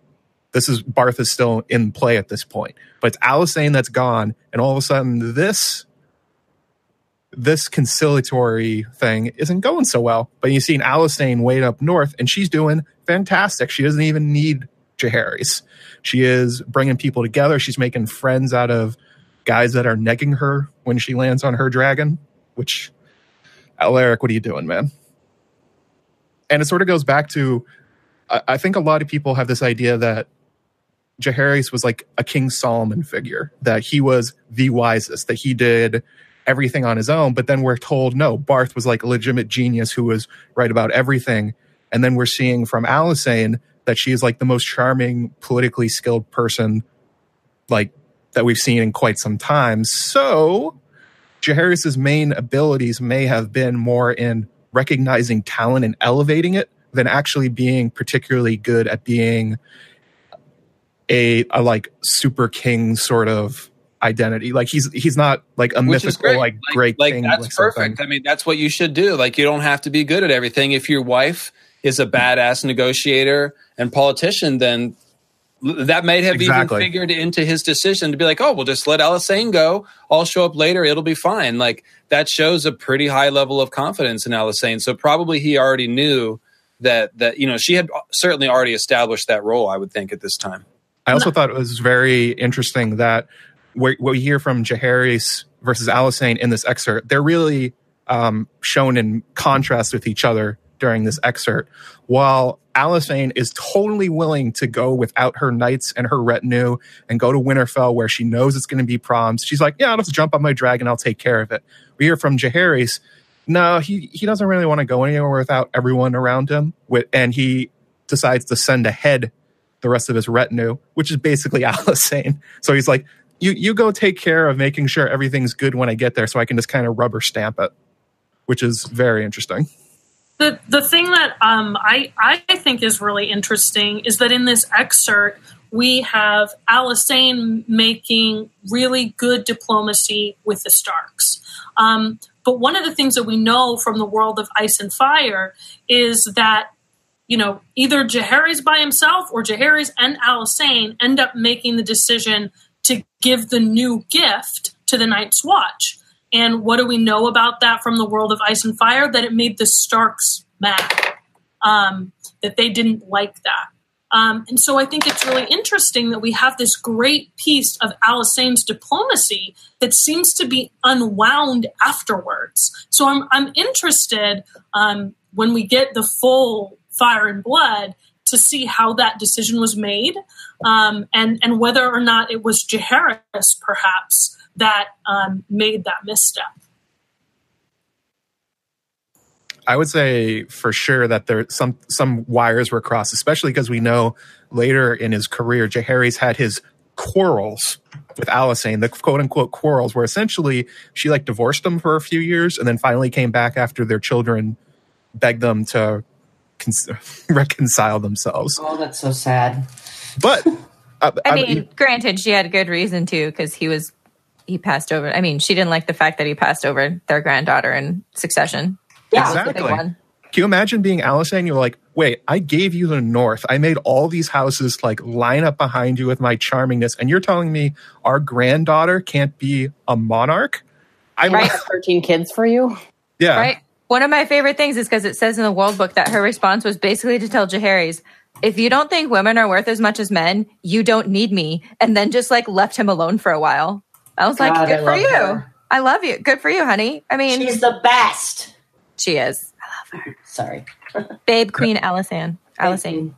And so it seems like a lot of the decrease in female power in the Targaryen line kind of traces to the loss of dragons, somebody observed. And it is kind of an obvious thing. It's like if the queen has a dragon, she's not as easily locked in the maiden vault now, is she?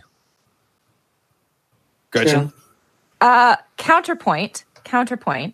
Not to say that's wrong. I think that's a really good point. Visenya is the eldest. Visenya was older than Aegon. Mm-hmm. She was she's the eldest child. Right. It's not absolute primogeniture. However, she was a lot more like a co-ruler, like Alysanne was, right, as opposed to later queens. Yeah, I have seen the point made that the Dance with Dragons shifts from the co-ruler mentality to the queens not having any power. I think one could make that point. The only thing is, the only two co-ruler situations we have are Aegon with Visenya and Rhaenys, and Jaehaerys and Alysanne. Those are literally the only two examples, even in the early Targaryen dynasties that we have. So I'm not really sure that that it's fair to say there are all these co-rulers prior to the dance, and there are none afterwards. I'm there are two. Sure, what's cause and what's effect. Interesting to note that those two were the most successful Targaryen reigns, though. Yep. Long, prosperous, peaceful. I mean, there was almost 50 years of Aegon's reign and damn near 70 or 80 years with good. Please be quiet. with good Queen Jaehaerys and Alysanne. So that's yeah. Yep. What do you know? Sorry, I was breaking in with that. I thought I was muted. It's okay, Mom. It's okay, Mom. But Gretchen, feel free to elaborate. I know you've done, not just on that specific point of the women having dragons, but just the overall trend of female power in the Targaryen monarchy. Oh, it is. I mean, as I mentioned with Visenya, Visenya being the elder sibling, and yet it was Aegon who was placed on the throne in conquering Westeros. We see that pattern repeated over and over and over again, where we have a few mentioned female heirs who are disempowered. Rhaenyra and Rhaenys are the ones everyone talks about because we have Rhaenyra, who's the half-year queen, who started the dance. And then Rhaenys, she's the one that her disempowerment is what led to the second quarrel with Alysanne and Jaehaerys. And she was the queen who never was. And yet for each time we have one of those named female heirs who's passed over, there are multiple where you only really know that you have these like silently passed over Targaryen princesses if you go into the genealogy and you look at the birth order and you realize that like, Rhaenys even wasn't even the first passed over like female heir for Jaehaerys and Alysanne. Like after the death of his firstborn son Aegon, that the rule should have passed to Alyssa if they were going by absolute primogeniture, because Alyssa was the second born child. She was older even than Aemon, who was Jaehaerys' second named heir, and older than Baelor, who was her husband, who was the third named heir. So even when Jaehaerys had passed over Aemon's daughter Rhaenys to be queen after him, like Jaehaerys had already bypassed his older daughter, who was his second born child, and we see this quite a bit. So it's very much a running thread within the Targaryen dynasty that older sisters are always passed over in favor of younger brothers or sometimes an uncle, whether it's named and specifically called out that way or not. Like the history records all of these silent women who are just like silently disempowered and passed over in favor of their younger male siblings. And one of the most interesting ones was the queen that never was. Yep, that's Rhaenys. Mm-hmm. Yeah. Yep, and yeah, she was. Her father was Aemon, who was Jaehaerys' second-born son, and when Aemon died fighting pirates, like it would make sense that as the firstborn child of his named heir, that she would become the heir, and Jaehaerys just says no for whatever reason, and then eventually Rhaenys actually fights on the side of Rhaenyra during the Dance of Dragons. And then she has this really, really epic mythical astronomy battle with Aegon II, and it's pretty awesome. She's pretty cool. I think Rhaenys is a lot like her grandmother, Alysanne. I think they have a lot in common. Yeah. And I think that the Darklands seem to be consistently doing the good other thing, where they join the Kingsguard like others, but they have this dragon symbolism, and they end up fighting for the Blacks, like you said. And also we see Alysanne, who seems to be a hot dragon when she goes north, because she melts Alaric. It seems like Alysanne is one of those characters that does a Nissa firewoman into an Ice Queen thing at the end of her life, because we know at the end of her life she had the snow white hair, and we also know she has blue eyes, so she ends up looking like an other at the end of things, but she seems to be still young and hot, if you will. And in fact, speaking of being hot, Robar Baratheon had a good observation earlier. There's a little subtext when Lord Alaric says, oh, you should be, you're going to, I hope you brought warmer clothes than that. You can imagine her wearing something maybe a little bit revealing or low cut or something that was making Alaric's blood boil a little bit. And he was uncomfortable enough to where like he had to say something about it. It's like you can almost see maybe Alysanne using that to sort of set him off, put him off balance maybe, or maybe that's just, how she is. She's a dragon warrior princess and she doesn't need to wear that much flying around. But it seems like it'd be cold flying up there on a dragon. I don't know. I've always wondered the same thing. Like, if you're flying that high, why aren't you dressed more warmly? I don't know. As someone who thinks about this quite often, you definitely would have to be at least covered in, like, furs, get some kind of goggles on. Like, Dany's winter outfit, I would say, would be the closest to what would actually work. I agree. Yep. I think about dragons too much. Maybe it's one of those things where like you wear the parka and then you land the dragon like a few miles away from Winterfell and change and like refresh your makeup and stuff and then hop on the dragon and then land. Like, yes, I always fly like this. You have the sexy dress underneath and then you have the braid. So when you get off, you just like undo the braid and you take off the cloak and you're like windswept sexy. And you're like, what's up, Alaric? Hey. Sorry. I guess people are pointing out that the dragons actually do radiate heat. So if you're clinging to the dragon, that you probably are actually okay. All you need is the goggles. So there it is. Or you can just close your eyes and believe in the heart of the cards. part of the cards for sure. By the way, what kind of dick is Alaric that he's like, he walks out with his sons and himself, presumably in the Stark like wolf cloaks, and he doesn't just be like, hey, give her a cloak. Yeah. Like, why do you point out something she can't fix? She obviously didn't come with clothes. Why don't you just offer her one?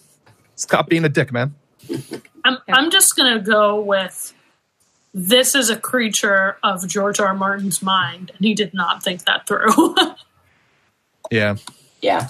Or it could be very intentional in the sense that it's meaning to show Alaric as uncomfortable, stiff, and, like a little bit sexist, It could be a thing where we... I mean, I don't want a man thinking I'm cold and giving me his damn cloak. I mean, I'm going to throw out tons of shade at that dude. I'd be like, do you see the dragon I just rode in on? I'm fine, thank you very much. I mean, that's my reaction. But it's possible that you're not quite the diplomat that Alysanne is.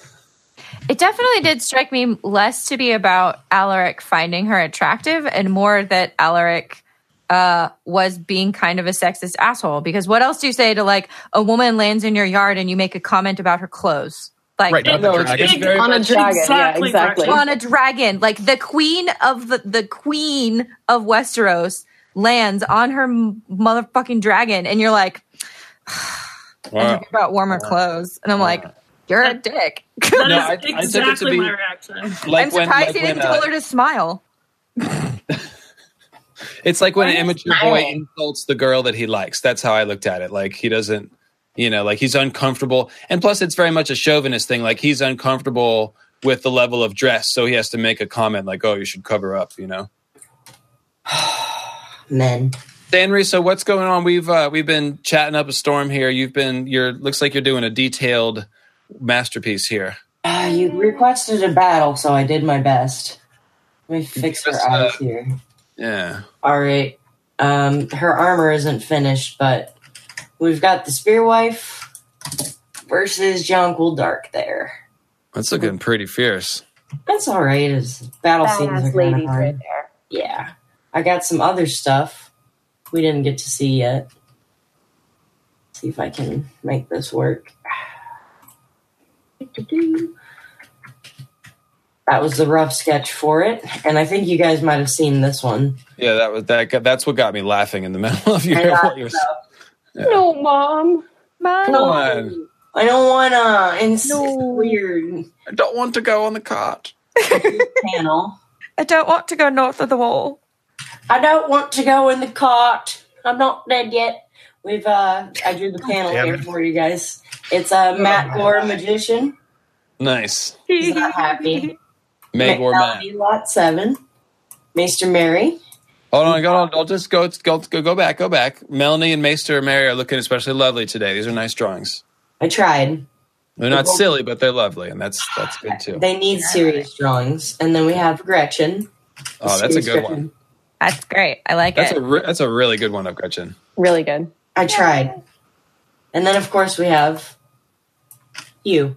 It looks like no. I stole Joe Magician's eyes and facial expression here somehow by putting on the toad hat. I feel like that little picture needs to be on a pizza box. Like, I can't draw you seriously if you're wearing that hat. So you That's get- fine. you No, get the that's legit. That's legit. That's true. Mallory does normally draw me going like, Yeah, Matt normally is just like a happy, just a happy man. But you still have your goofy eyes because you're Charlie Brown, but they're just angry.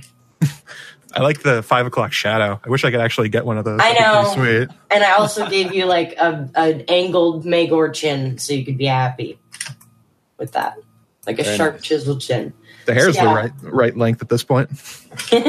Look at this. I'm going full Bieber. Can go over my eyes. Oh my god, cut your hair. Yeah, and Zazumbadi says Alaric basically felt an inferiority complex next to this dragon riding woman who outranked him. And yeah, that's another way of saying it for sure. So, and he's, very defensive of Winterfell. Oh, I know what happens when the dragons come and blah, blah, blah. But I think the main point here is that George is showing us that Alaric is a stodgy character that is stubborn and kind of a little insulting and off-putting. And Alysanne manages to deftly wrap him around her finger by the end of her trip. So I think that's what we're being shown here, is her political skill, essentially. Right? And I think also her ability to overcome what could have been perceived as an initial insult. Yeah.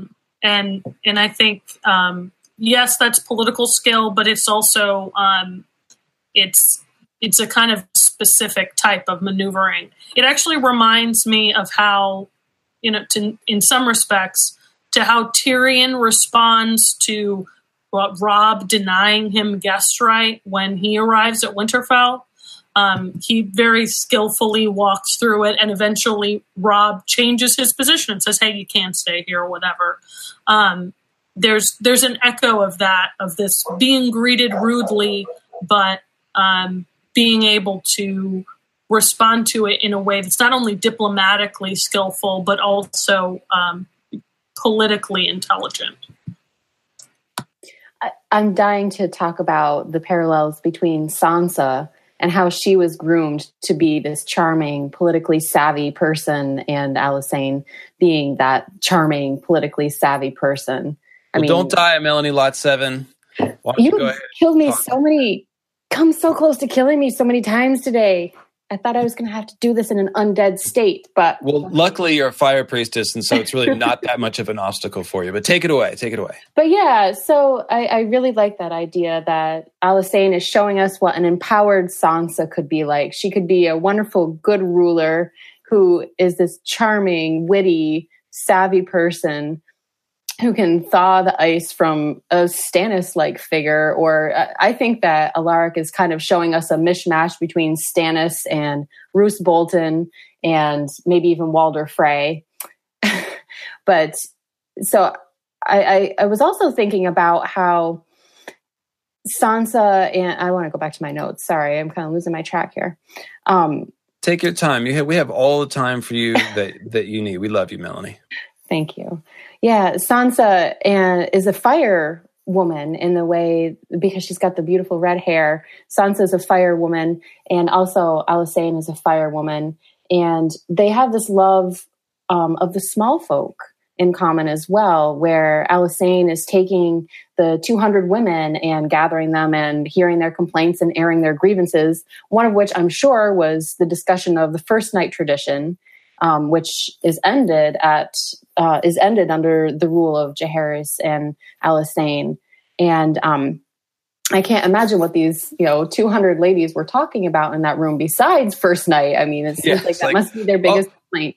In the back, yes. All the hands go up. Yes. I also find it really telling that you have the Boltons, who are kind of like just the jerks of the North, as one of the very few families who have decided to continue quietly this hush-hush tradition of first night. Like, nobody wants to talk about it, but they still do it. But I like the idea that Alysanne loves the small folk. She wants to hear from the small folk. And Sansa has also spoken about loving the small folk. She wants to make them love her. And she just has that natural charm and that disarming nature, it seems. And I lost my train of thought. So Danny too. Danny too. You and I were talking about that in the chat about Danny as Misa. It plays a very similar role as Alysanne and the small folk, or Alysanne and small folk, and potentially Sansa. If Sansa were to ever become queen, she would have that very similar role. Like, it's that Misa, like, mother role, love of like the poor and the commoners and the slaves. It's the underprivileged folks seem to like flock to these women. It's like Is it clear that that council of 200 women includes like all the women, and it's not just highborn women? I don't think it really said. No, but it does say in the world book, it does specifically say that Alysanne had the love of the small folk. They may not have been at the council, but we do know that she has the love of the small folk. And you even have to look at, thinking about Marjorie too. Marjorie, as one of Sansa's teachers, had the love of the small folk. It was a favor of the small folk. So that definitely is an idea that's being cycled through Alysanne and Sansa and everybody. Sanri, what were you going to say? Sanri, are you muted? She's muted. Definitely muted. Sorry. Yeah. Melanie and Gretchen had mentioned in the Jesus. I had started muted, but basically you guys were talking about how the small folk flock to these kind women, almost like women who are good, and I think that's where the story is leading us. Obviously, we're seeing like Sansa gaining her power, hopefully, and we're seeing Dany gaining her power, and then Asha or Yara, if you want to call her correct name. But I think that's really important, and I'm really glad that George is doing that. I know that's such a silly thing to say, but like giving those women the power back, I think that's God, I'm so sick. I'm sorry, my thoughts are failing me. Basically, I agree with you. Moving on. Were you trying to talk about these women, these kind women, giving power back to the small? Yes, thank you. And basically saying like, no, First Knight's no good anymore. We don't need the Lord of the Castle. Raping you anymore. It's like they're listening to the small folk, which is really important, which I think Sansa will eventually do. And I think hopefully through Fire and Blood, and hopefully through more excerpts, if we get them before it's released, we can see that there are echoes to that to hopefully lead us there in the current story. Not to embed myself too deeply in like how George critiques feudalism, but I think that there's meant to be two sides to that dynamic as well. Particularly, we see Dany in her role, her mother figure role, is that she doesn't always live up to the expectations of the small folk. She is still a noble who doesn't always know and understand what the concerns of her people are. And I think the same is probably true of Alysanne. The same is definitely true of Marjorie, who is trying to do the right thing, but very much is a political player. Her ambition gets in the way. Exactly. Sansa, I don't think we know yet quite whether quite the extent of how much Sansa will be loved by the small folk versus understand them. Somebody was just bringing this up in the chat, if I could cut in real quick, Mr. Mary. And I would say that with Sansa, she hasn't done it yet, but what she has done is shown the ability to win over people with acts of kindness. She consistently does it throughout all of her arcs. She's even kind to some of the Kingsguard. She definitely has the ability to win people over, and she's thoughtful and kind. And I think given the chance on a bigger stage, that's where it's probably headed. But go ahead. Well, and the where I was going with this is I think this conflict is brought to a head with the Night's Watch, because the Night's Watch is an order where at this time we know there's a lot of the poor fellows that are actually small folk. We know it's a place where there are people that are not always of noble birth. And she does a great job, Alysanne does a great job of making herself loved by the Night's Watch. And so I think that's a really good example of how, even more so than some of the other women in the story, she has actually listened to some of the concerns of the people. And then the wrench in that is that then giving land to the Night's Watch makes the Starks, the noblemen, mad. So I think it's a really good example. Alysanne is a perfect example in this narrative of the conflicts between, being a good queen for the noblemen and being a good queen for the Night's Watch and the small folk. I think one thing that I love about, or what I hope, because I really hope to see Sansa and Arya work as a team. And I think that this is an area where Arya can supplement Sansa's experience by winning over people with kindness, because Arya is the sister who actually spends a lot of time with non-noble people. She rarely ever spends time with people who are actually lords and princes and the highborn. She spends all of her time with, Micah with the butcher's boy. She her friends are Lami and Hot Pie. she is actually friends with the small folk rather than. Well, she became a small folk in the Right. Riverlands, essentially. Yeah, she became one. So I think that's one of the things I love about the potential for them working together. Is I think that like Sansa has one perspective on it and Arya would have another. And if they are like teaming up together, then you can actually have someone who Sansa would have in Arya the perspective of someone who actually lived the experience of being a small folk and what their needs might be potentially. So I love But that that idea. means, I like- think it's great. yeah, I know you and I are very much like, yes, Sansa Arya team up, take down all. I think it'd be great. But I think that Arya then like fits into this framework because Arya is yet another woman who has strong ties to the small folk. Hers are just done in a different way than any of these other women are. And I would say that the same, first of all, total agree. And I think that you can see the exact same dynamic, the same tension with Dany's arc. She's the Mysa. She saves all of these people. She's consistently going out of her way for the small folk. Like, for example, she literally walks out amongst the people who have the pale mare and, basically to feed them and to be accountable to them. She has a long fight with Barristan about whether or not to take them in.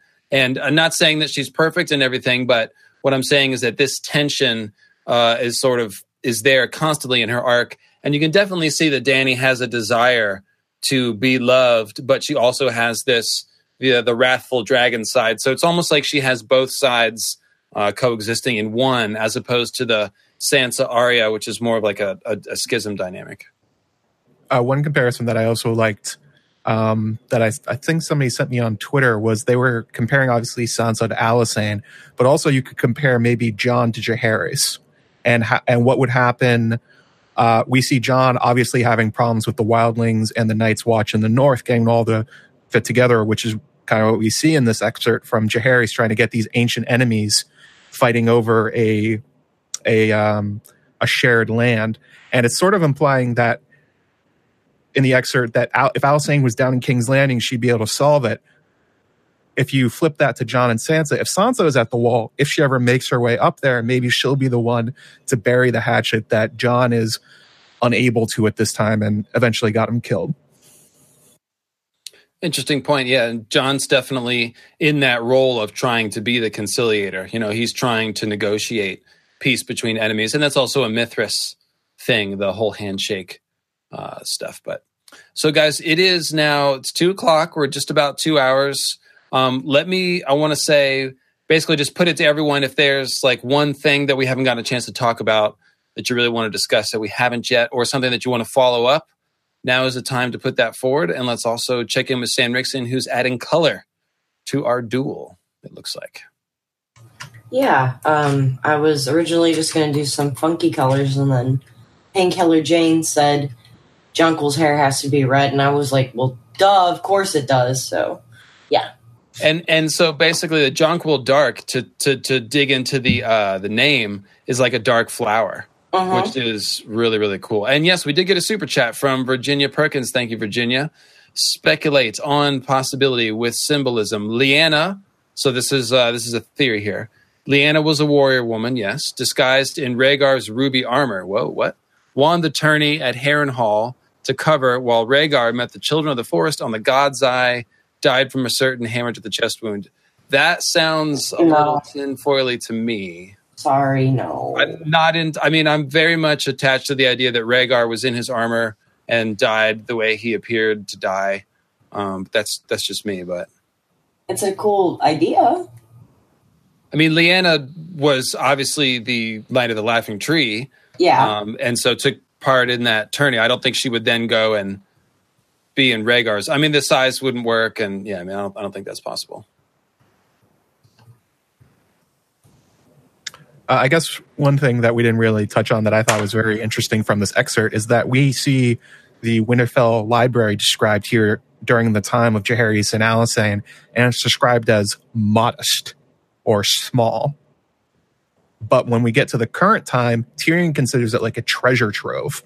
He's like hugely impressed by everything that's in that library, takes them with him, things he's never seen before. So I'm kind of curious what happened between this time of Alisane's first visit. It may be Barth that did this. He may have come north with a bunch of books and donated them to the Winterfell Library, or commissioned people to copy them for him. But it's a general rise in knowledge among the Starks over time, which is kind of interesting. I don't know about you guys, but every time I go into a library, I rummage in it. That's what libraries are for, is rummaging. And let's see, there's a good catch in the chat. My name, Isabel says, Melantha, as in Melantha Blackwood, means dark flower.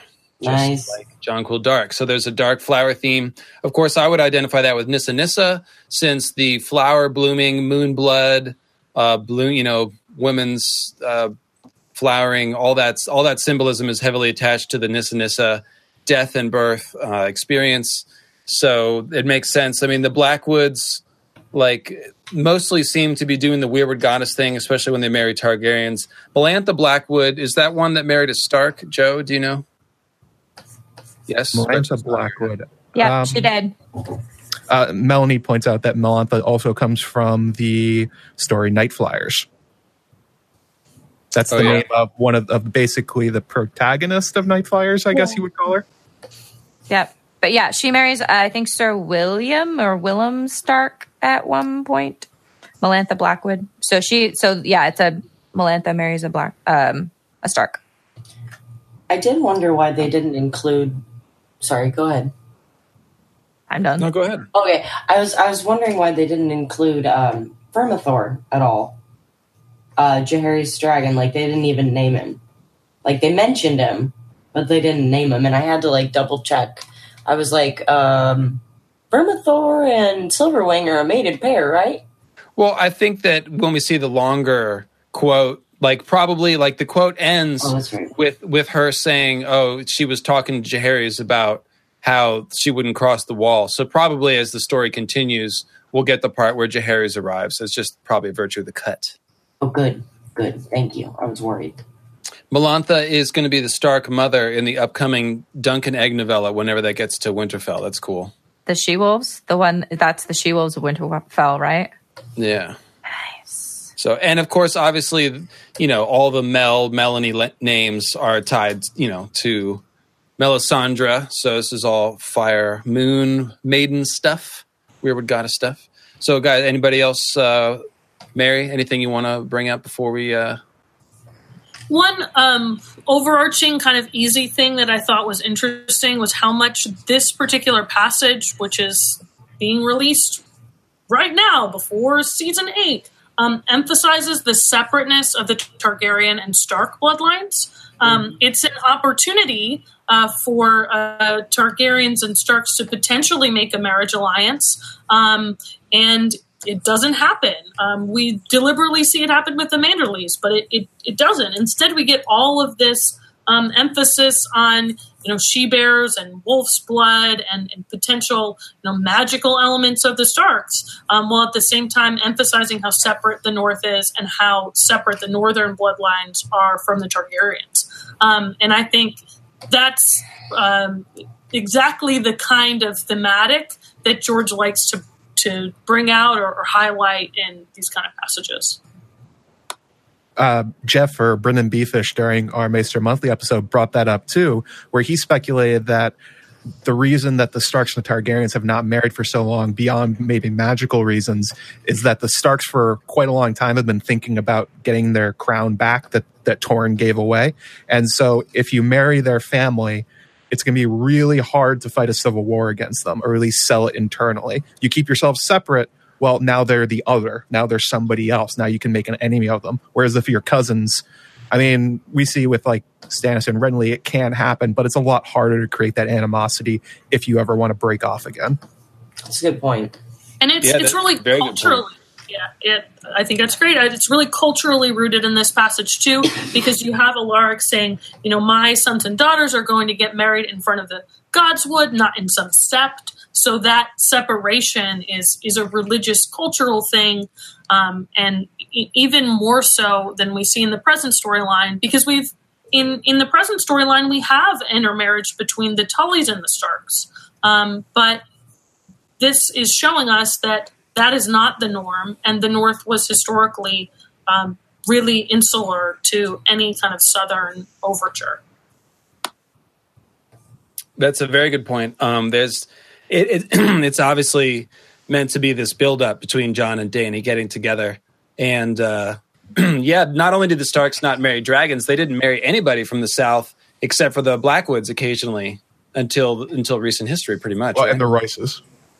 Right, who are both, essentially first men houses that keep the old ways and so on and so forth. Yeah.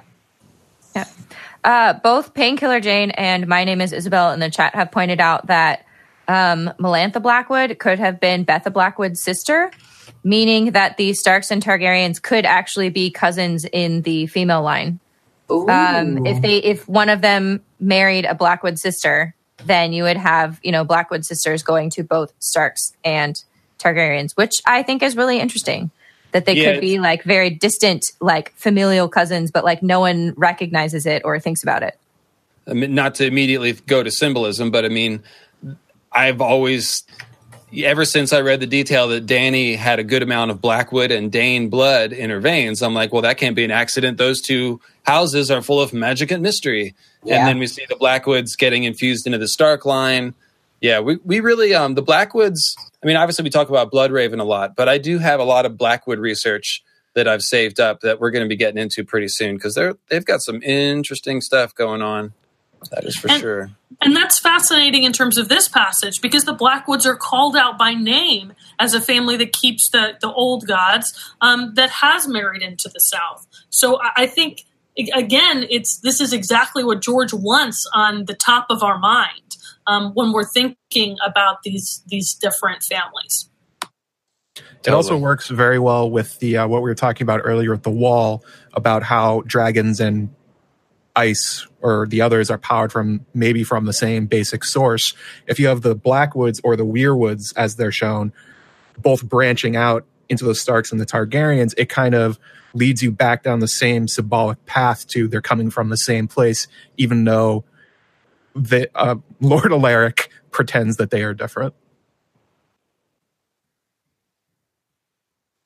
That's really interesting. I think what you're saying, Mary, what you bringing that up was really interesting because it makes us wonder, as you say, the excerpt specifically calls out that the Blackwoods still keep the old gods.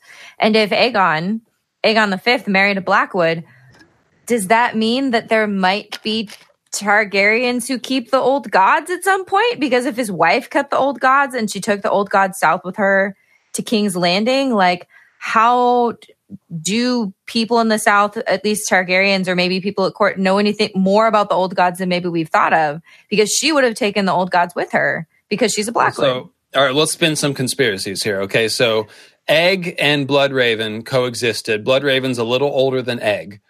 Supposedly, Egg sent Bloodraven to the Wall when Bloodraven killed the one of the Blackfires, basically treacherously invited him to the Great Council and then locked him up and killed him. And then when Egg took the throne as Aegon, the unlikely Aegon V, he sent Bloodraven to the Wall as punishment. But of course, that wasn't really punishment. That was all part of the conspiracy. They kept in touch, and Egg's, research into prophecy was heavily influenced by Bloodraven. So the fact that Egg took a Blackwood wife, could that have been directly influenced by Bloodraven? Absolutely, it could have been, right, Joe? Yeah, definitely. It's a pet theory that there needs to be more put onto it in order to be like maybe something that's considered widely accepted. Me and Aziz had a fun time talking about this on Twitter a month or so ago. But yeah, it makes a lot of sense. And that could explain part of the reason that when Bloodraven came to court, that he was so ostracized. It's not just that he's a weird albino and kind of like insular. It's also that he may follow the old gods while everyone else in the capital is following the Seven. It's a very easy way to make him an outsider if you want to. Yeah, but I don't know about that Bloodraven guy. He goes into the Godswood and does all that creepy shit, man. What the fuck? He got that weird looking raven thing on his face, talking about prophecy. I mean, it's a real thing in culture that people that don't, like, especially in communities, if you don't go to the same church, it's... Matt, you don't have to tell me that. Yeah. on the outside. Mm-hmm. And by the way, Sandry, I've been leaving the screen on your coloring here for about 10 minutes or so. You let people watch me color a butt? Yep, totally. I did. And getting lots of compliments. I hope you're seeing those in the chat. Oh, I hope so. Yep. Seeing it. There it is. Okay, so again, last call either in the chats or in the group for anything that I'm sure there's more to go over, but anything that we want to hit. I liked the cupbearer reference that we have, that Lord Manderley's daughter Jessamine acted as the Queen's cupbearer. I thought that was interesting. Made me think of things like Dany and her cupbearers, having all of her like hostage cupbearers, Arya serving as a cupbearer, and which led me to thinking of the idea of like the Children of the Forest like serving Bran like the weirwood paste. So this idea of like having a child cupbearer who's like serving you like weirwood paste or an analog of weirwood paste, whether that be wine or ale, or there are several other analogs. So I thought that was like a cool little like tidbit that stood out to me. And Gretchen, the cupbearer's name is Jessamine, which means jasmine, and all the Children of the Forest have flower, leaf, or nature names. Yep. So I don't know if that was if that feels intentional to me, but I'd have to look more into it. I just thought that was cool. That is really cool. It's a good callback, like you said. I guess one can of worms that we haven't really opened is, why do the Manderleys have a wildling? Because we're still at the point where wildlings are considered the enemy. And well, it's captured by the Night's Watch. So you think about the Night's Watch Rangers maybe getting into a battle, killing a spear wife, and then at the end there's like a 4-year-old girl, and they're like, "Oh God, there's a girl," and they don't kill her. They take her back, and they're like, "Well, we can't keep her at the wall," so they foster out, to a house in the north. That's probably all right. So maybe she's more like an OSHA type character. Yeah, something like. Yeah. It specifically said like fostered, and that's I think what set me off. I was like, fostered is a little bit different than, like, I wouldn't describe OSHA as being fostered at Winterfell. She was taken prisoner. I would guess that this happened when she was young, because you foster children. So that to me says the Night's Watch somehow ended up with her on their hands, didn't know what to do with her. I would guess that they killed her mother, who was a spear wife probably, and ended up with this baby and no wildling around to take it. And so they're like, well, somebody was kind-hearted and didn't want to just kill the baby. And so instead, I don't know, maybe there was a Manderley emissary. Sorry, what? I said kudos to whoever had a kind heart there then, if that was the situation. That kudos person reminds me of Sam, right? That was my thought, is like, well, how would you get a fostered wildling child? Well, maybe you have someone with a heart like Samwell Tarly that decides this baby needs somewhere to go and doesn't want to just throw them off the top of the wall. So. I was also thinking about the fact that this child was fostered, like we were talking about, versus OSHA. Perhaps this wasn't just some random spearwise child. Maybe this was the child of a chieftain or some sort of Magnar from Fen, or somebody from Skagos, where they took him as a hostage. That's usually what fostering in this sense would be. So perhaps this was like, this child was supposed to be a Theon-like character where they're holding him for good behavior. Yeah, I wonder if we'll get more of her story in Fire and Blood. That would be really cool. There's also like a connection there with Jon too. Like when Jon finds out that Ygritte is a girl, he doesn't want to kill her. Like that's the point. It was like, and if I could imagine that if Ygritte had been even younger, if she had been, say, 4 or 5, like a small child, that I could see Jon, like Sam, being like, it's a baby. I don't want to kill the little girl. I'll find someone to take care of her. Like, yeah, rather than just killing her the way anyone else in the Night's Watch would have. But yeah, you got to have a squishy heart person. One other possibility I just thought of. The Manderleys follow the Seven. So perhaps the Watch doesn't take women. So maybe she was supposed to be given over to the Silent Sisters.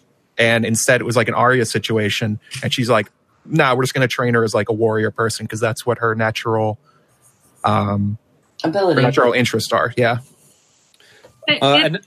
Go ahead. Oh, it could also just be a hint that the way hatred towards the wildlings is presented may be a little bit overblown.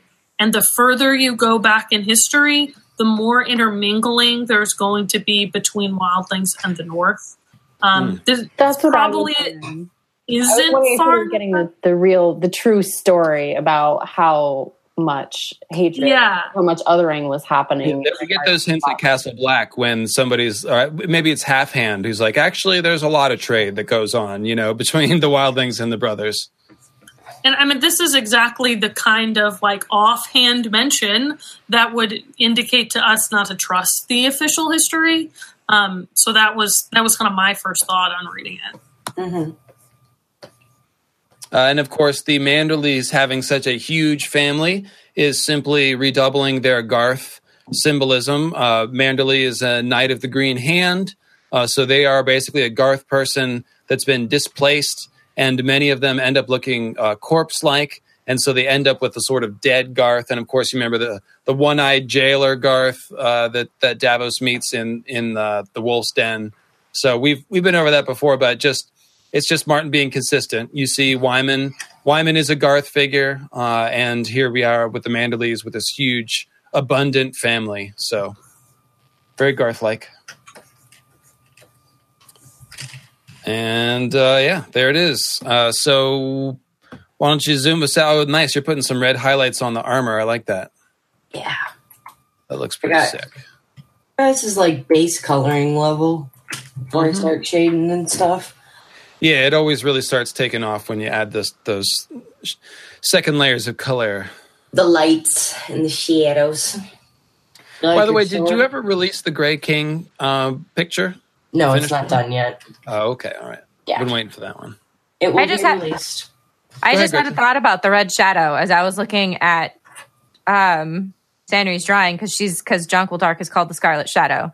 And you could talk about Melisandre's shadow babies being shadows of a red woman, and so being red shadows, shadows of red.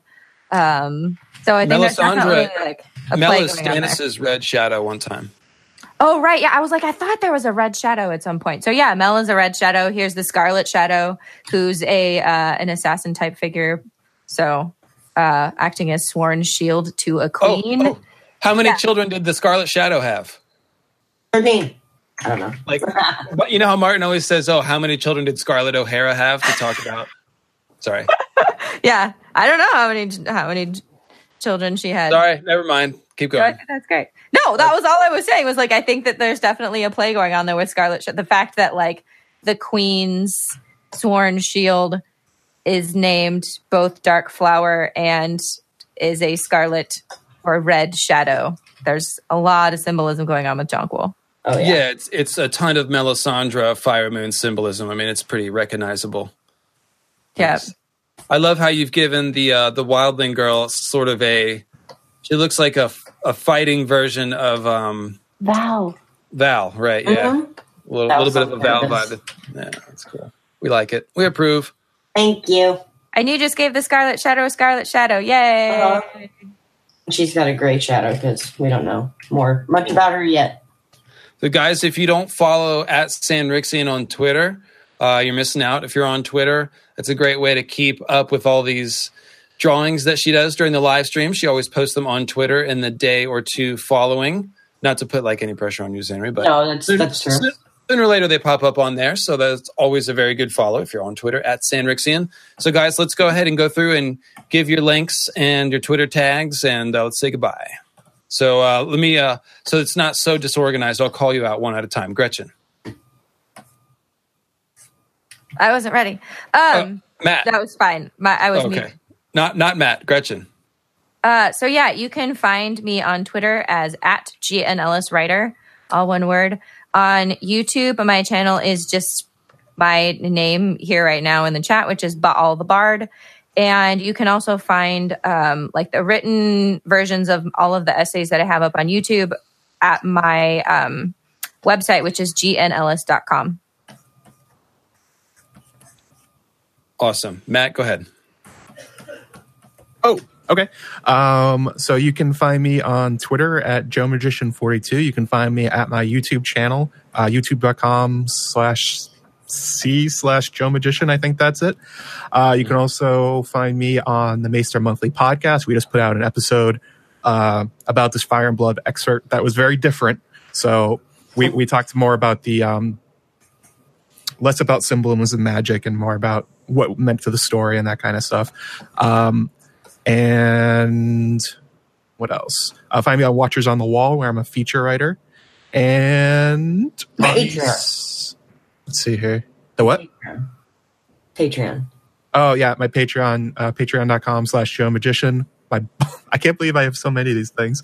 My blog, clankingdragon.wordpress.com, and always on the Song of Ice and Fire board, where I am a moderator.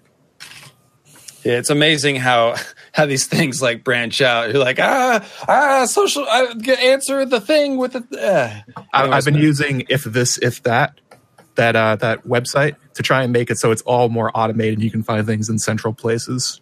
I'm working on it. Very interesting. Melanie Lot 7. Well, my moniker says it all. You can find me on YouTube. Just type in Melanie Lot 7 and I pop up. And I do have a WordPress site, which you can also search by just typing Melanie Lot 7 and WordPress into Google. I can't remember the name of the site right now because I'm getting pretty tired. And you can follow me on Twitter. I am Melanie at Melanie Lot 7, and 7 is a number on my Twitter handle. Nice. And Maester Mary is muted. Maester Mary is muted. On Twitter, I am at Maester Mary. Mary spelled Merry like Christmas.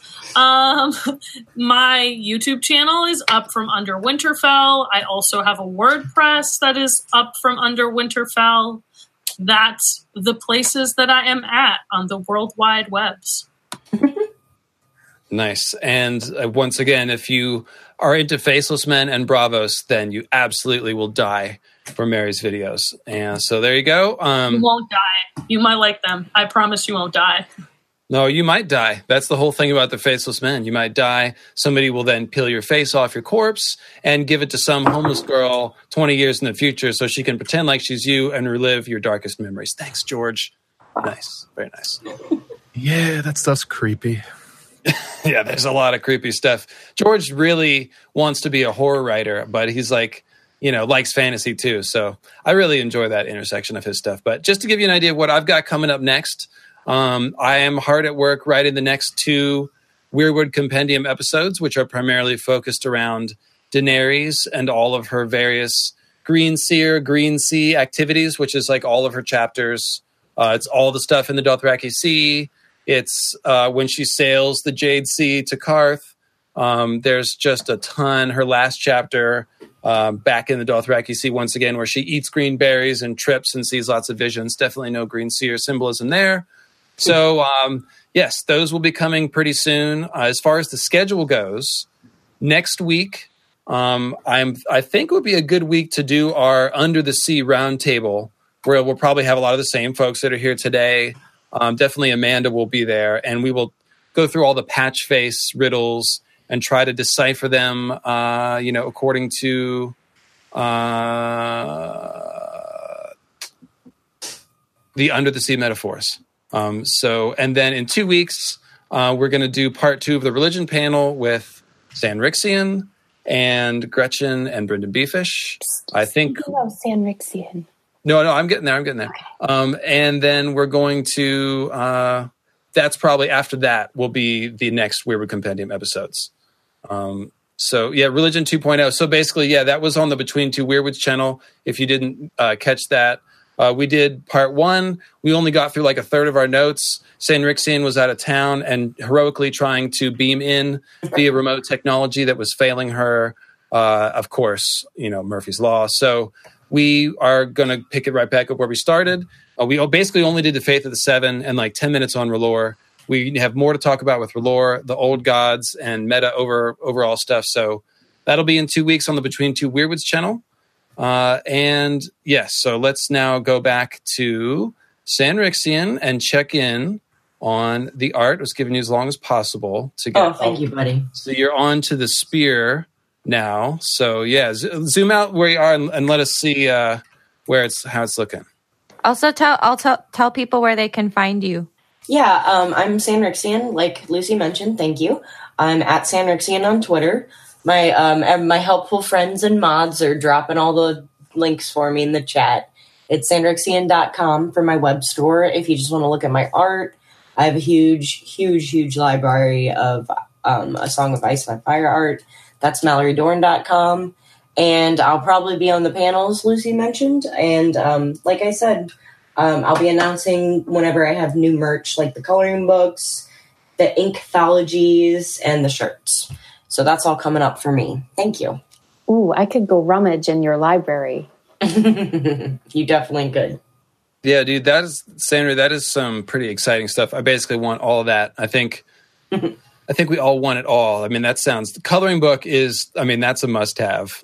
Definitely going to need the coloring book.